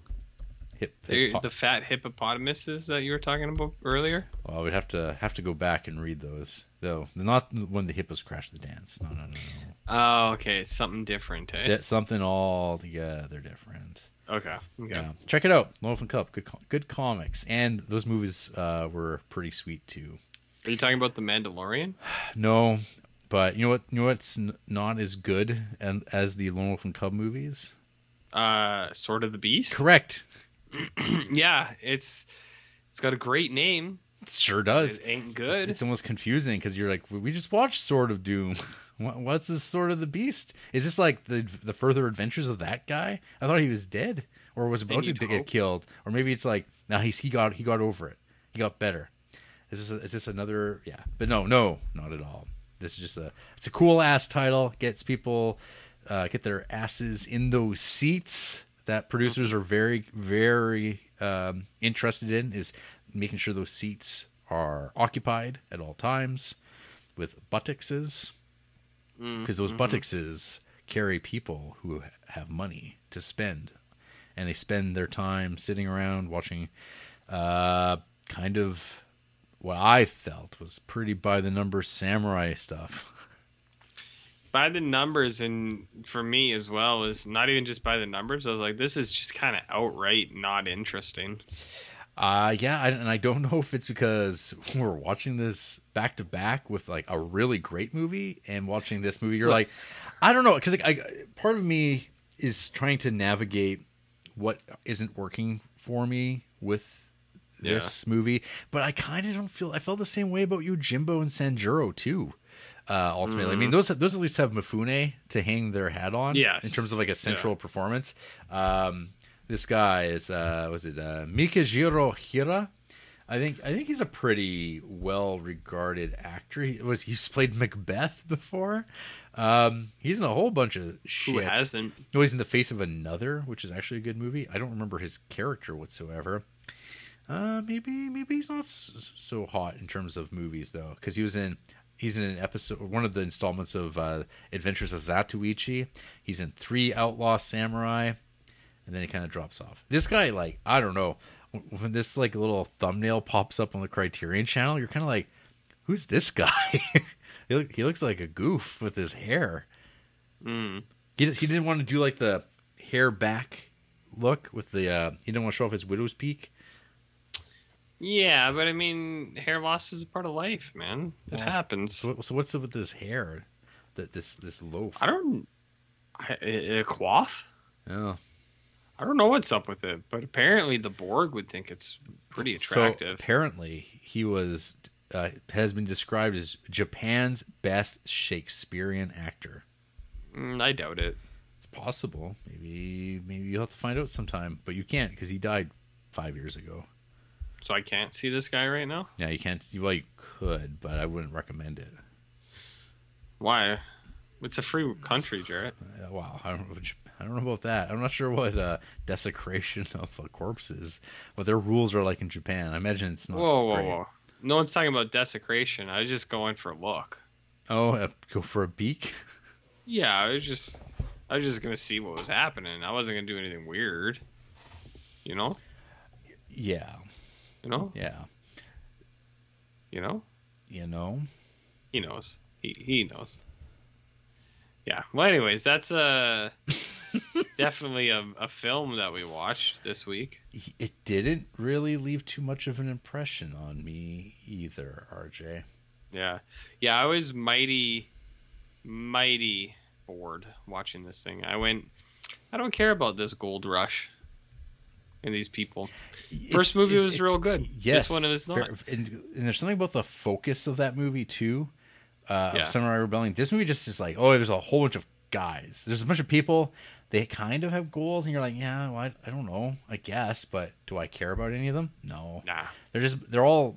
Everyone either kind of sucks or miserable. They all seem like just a bunch of cliches. Yeah, they are. And then I don't know. The biggest thing for me was almost kind of like, what did I say? It led me back to like, why are these movies even included together? Just because they have samurais? That seems a little superficial, right? I guess back then when they had the rights to these movies, they're like, hey, how do we put these together? And they're like, I don't know, put them all together, make a big samurai love fest. Do you like 4 samurai movies? Kind of like 4 movies that take place in North America. It's all North America. Just throw them together. RoboCop, 5 Easy Pieces, Ken Burns Baseball, and I don't know. What's another movie, Jarrett? Or that's it. Those movies could go together, right? Let's see here. So in the essay, Sword of the Beast, Rebel Samurai Cinema. This is a pretty good write-up describing why these Chambara movies were getting made in such volume and why there's so many of them, their importance. There is a bit of a synopsis. Oh, look, mentioning Harry Curie, which, of course, is number 1, probably. Mm-hmm. I just saw it. There we go. Gosha's equally impressive Sword of the Beast followed on 3 Outlaw Samurai's heels, bringing back Hira as a rebel samurai on the run after being tricked into assassinating a clan minister in the name of reform, pursued by the deceased man's daughter and her fiancé. Okay, I see. As well as other clan samurai. He takes refuge in a forbidden valley reserved for shogunate gold prospectors. There he encounters another low-ranking samurai and his wife, secretly mining gold for their own bankrupt clan. Before the swift film, RJ, is over, Gosha not only puts on a display some of the most amazing swordplay yet to grace Japanese movie screens, he also tears to shreds every single hypocritical tenet of the samurai code. When was this most amazing swordplay ever? I don't remember that. It happens, but I don't remember anything about it, so I don't know. I guess we just don't know about medieval Japan, RJ, or 1700s feudal Japan. Yeah, Jerry, you got to get that right, buddy. People are going to say we're talking about Edos, and they already hate us. Well, fuck them. They don't know. Yeah. This movie's not good, and they're not good. Though Gosha exhibited no explicit political bent and was vocally opposed to including messages, in quotes, in his films, all of his productions, from these exhilarating early Chambara to later samurai gems, are savagely critical of established authority and bourgeois hypocrisy. Fuck off. Much like the work of Americans Anthony Mann and Sam Peckinpah, Gosha's films reflect a rugged individualism bound up with personal honor and integrity and a ferocious self-reliance in the face of overwhelming adversity. Yeah. How overwhelmed are you when it comes to adversity? Very. I avoid it at all costs. You do? No. Run away. Run away. Run Away Home? Mm-hmm. Run Forest? Is that the same movie? Just go on. Get. I say that to my cat once sometimes. I'm going, get. Mm-hmm. Oh, get. She doesn't listen. No? Nah, she stays. So I'm not a good kitty. No, I mean, she doesn't listen. That's cats. Yeah. But anyways, yeah. Boring. That's what people want. Yeah. I have a niece who that's what she just says sometimes. She goes, boring, and because she's like, you guys are boring me, and we go, okay. What insights? How old is this child?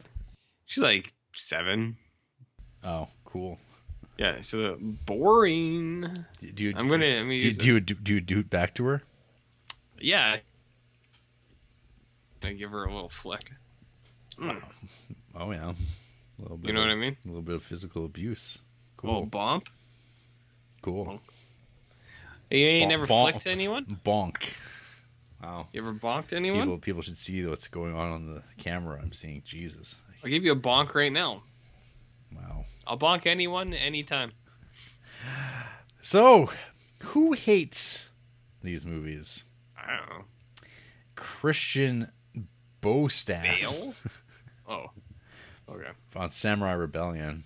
1.5 stars. Okay.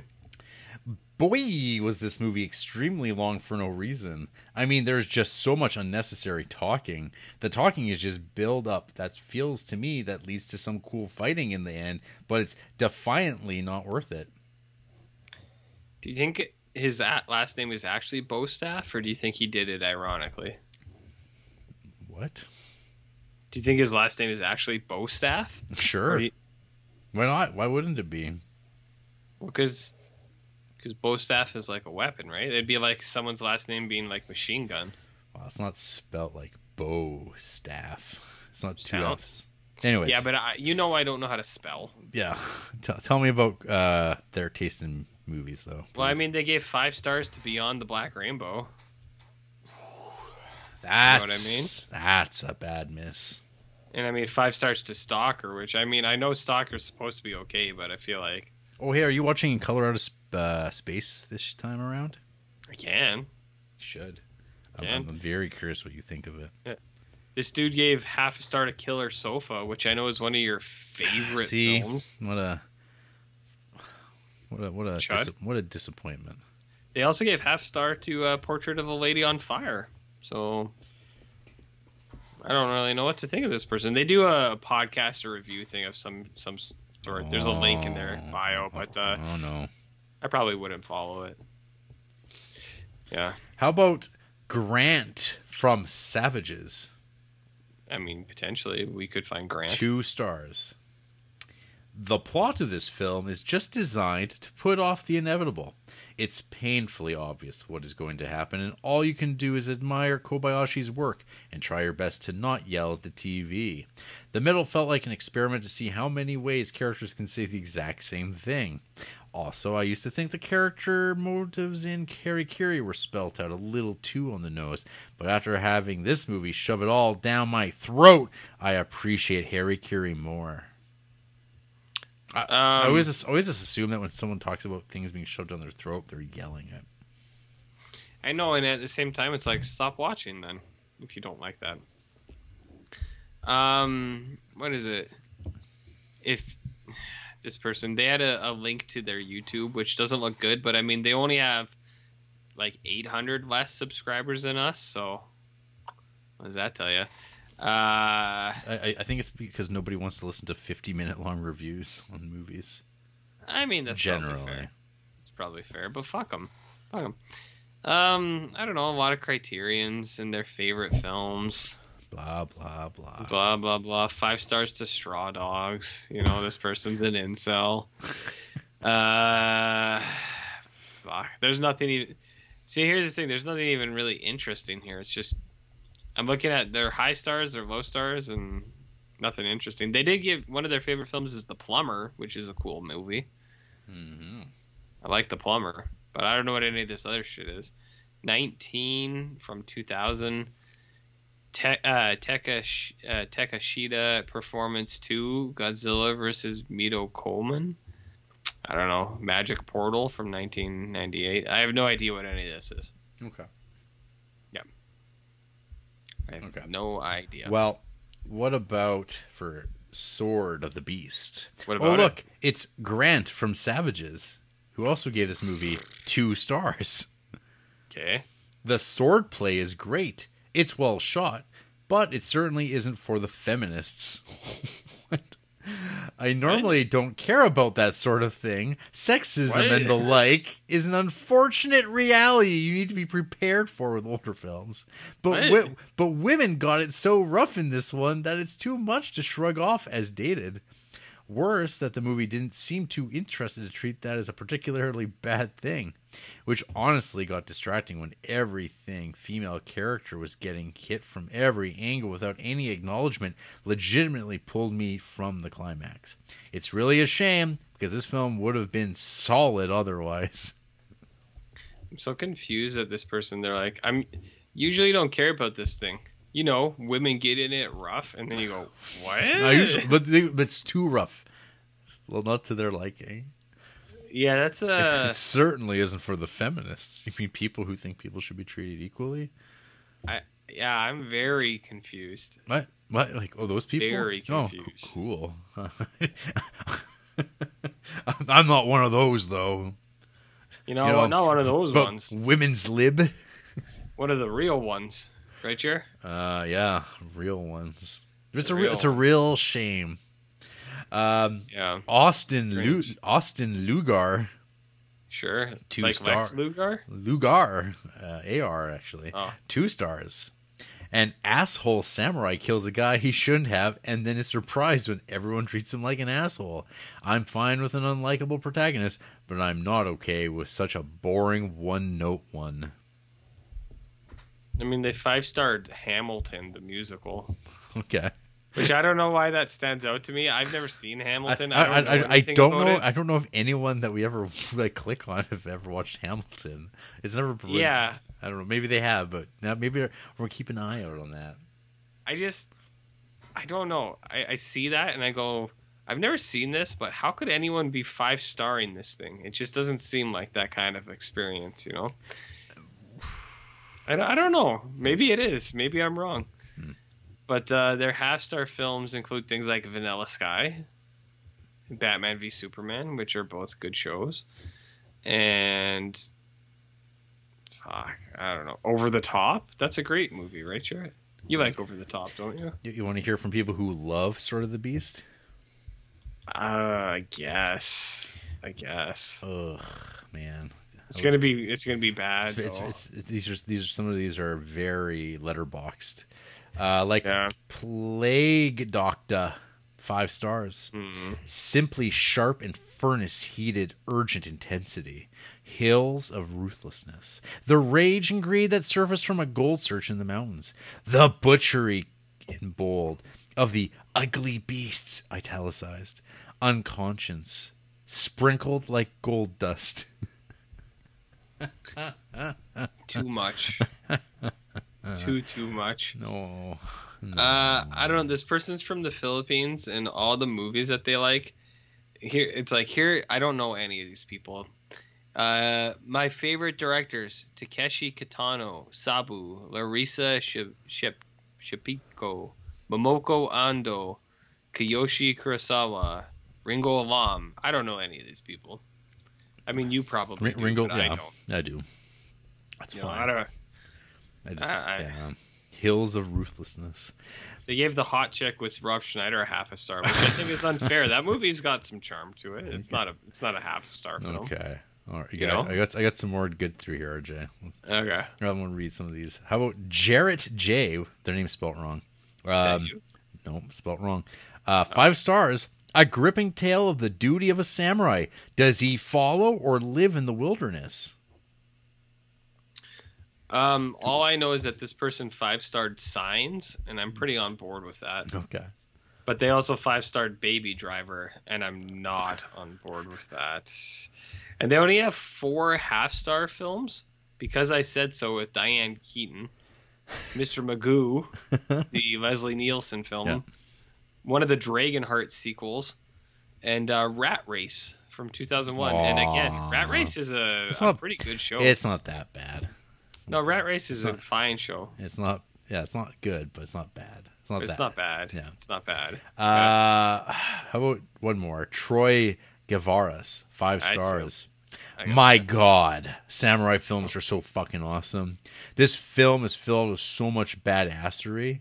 The action is wonderfully shot and so well choreographed. The characters are compelling, especially our protagonist, so it makes it all the more satisfying whenever he has a showdown. Also, near he end of the film, he utter what I think is now one of my favorite lines of dialogue in film history.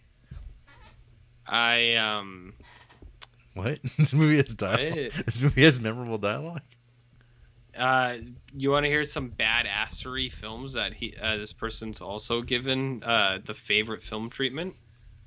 Please. Empire Strikes Back, Avengers: Infinity War, and then Harry Carey and Tokyo Story. So they like Japanese movies, and then they like Marvel and Star Wars movies, which, okay, I guess. Yeah. You know, all right, whatever. Lots of 5-star films, nothing crazy, nothing interesting. Yeah, people saying this is truly underlooked banger. Holy shit! I wish I watched this sooner and didn't put it off for so long. Untrue. I've said it once and I'll say it again. I love samurai films. Is that the whole review? This one is really special with so many characters in such little time, all developing into a unique web of chaos. Not really. All of these characters are painted a shade darker than many of the contemporary samurai film characters of all time. They're more dirty, more greedy, more roguish, and more flawed. It makes for a great watch, as you can't really tell who will even come out on the other end. The sword fights are phenomenal, using the setting so spectacularly. Whether it's a cramped inn or a raging river, you feel the whole environment and gravity of these dirty little fights. It's a take on samurai films that's very distinct in how it depicts character by creating very strong twists on the concept of honor by making the bees have it and the warriors none. The beasts. Very. The beasts. Very. Very beast. Yikes. Yikes. Oh, that didn't help me like this movie anymore. Whatever. Nah. People like it. Good. I'm glad. Maybe they just didn't make the same mistake that we did of doing this podcast where you have to watch these movies all in a row. Or maybe not. I don't know. Maybe it's better when you're not like watching a really great movie. Or it's not to our tastes. I doubt it. Cool. Yeah, Any final thoughts on Samurai Rebellion? Part 1 very good. Of Swordplay. Yeah, very good. Sword of the Beast, not very good. So take it as you take it as you will. 2 down, 2 to go in 3 weeks. In 3 weeks' time. Yeah, hooray! A break. And after in the short term, for a little break, after the break, yeah, we're gonna be working on our high and tight bad haircuts, dude. I keep it high and tight always. You're looking forward to it? All up front? Always. Yeah, we're gonna have some spectacular, phenomenal sword play in the river bottom. Okay, I gotta go to the bathroom. I'll be right back.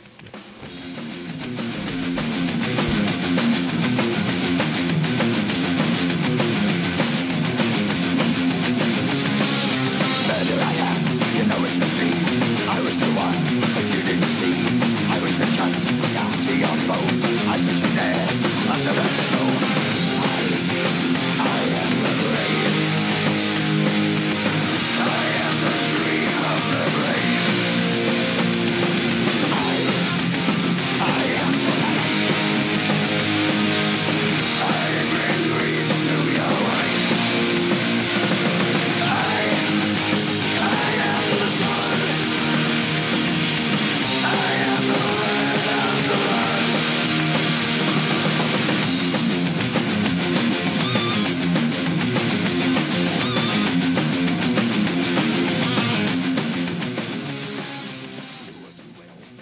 RJ, if you were a samurai, how often would you work?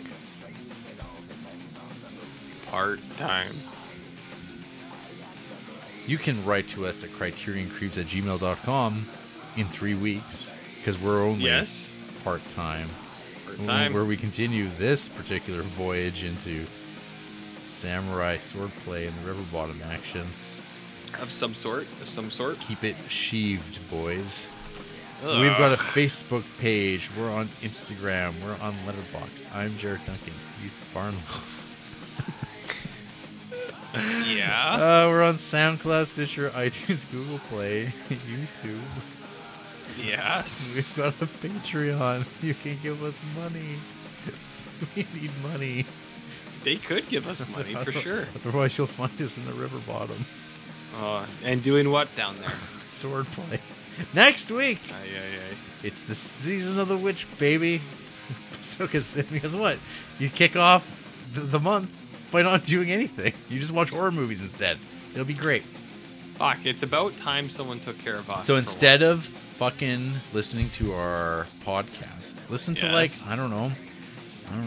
Listen to a movie, a horror movie. Download it off YouTube. Just MP3 it and listen to it. Experience cinema without your eyes. Mm-hmm. That sounds pretty spooky. Spook-ish? Yeah. The week after that, well, goddamn, RJ, it's goddamn Ghoul School. What? Mm-hmm. How long is that episode going to be? It depends on which movies we start watching. So, I mean, people want to keep up on the action, they got to be on Letterboxd. Yeah, I mean, it's gonna start. I don't know about you, Jared. Are you gonna start tomorrow, or are you gonna use the day for reflection? Yeah, I might reflect a little bit. Okay. Okay. Maybe a movie at nighttime.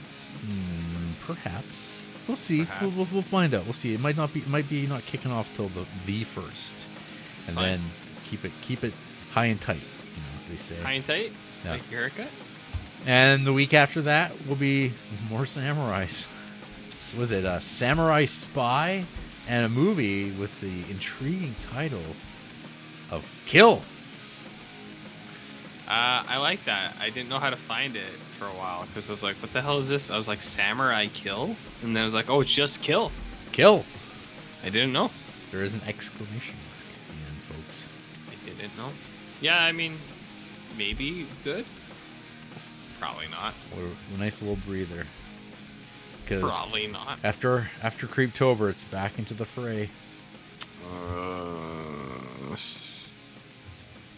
No thanks.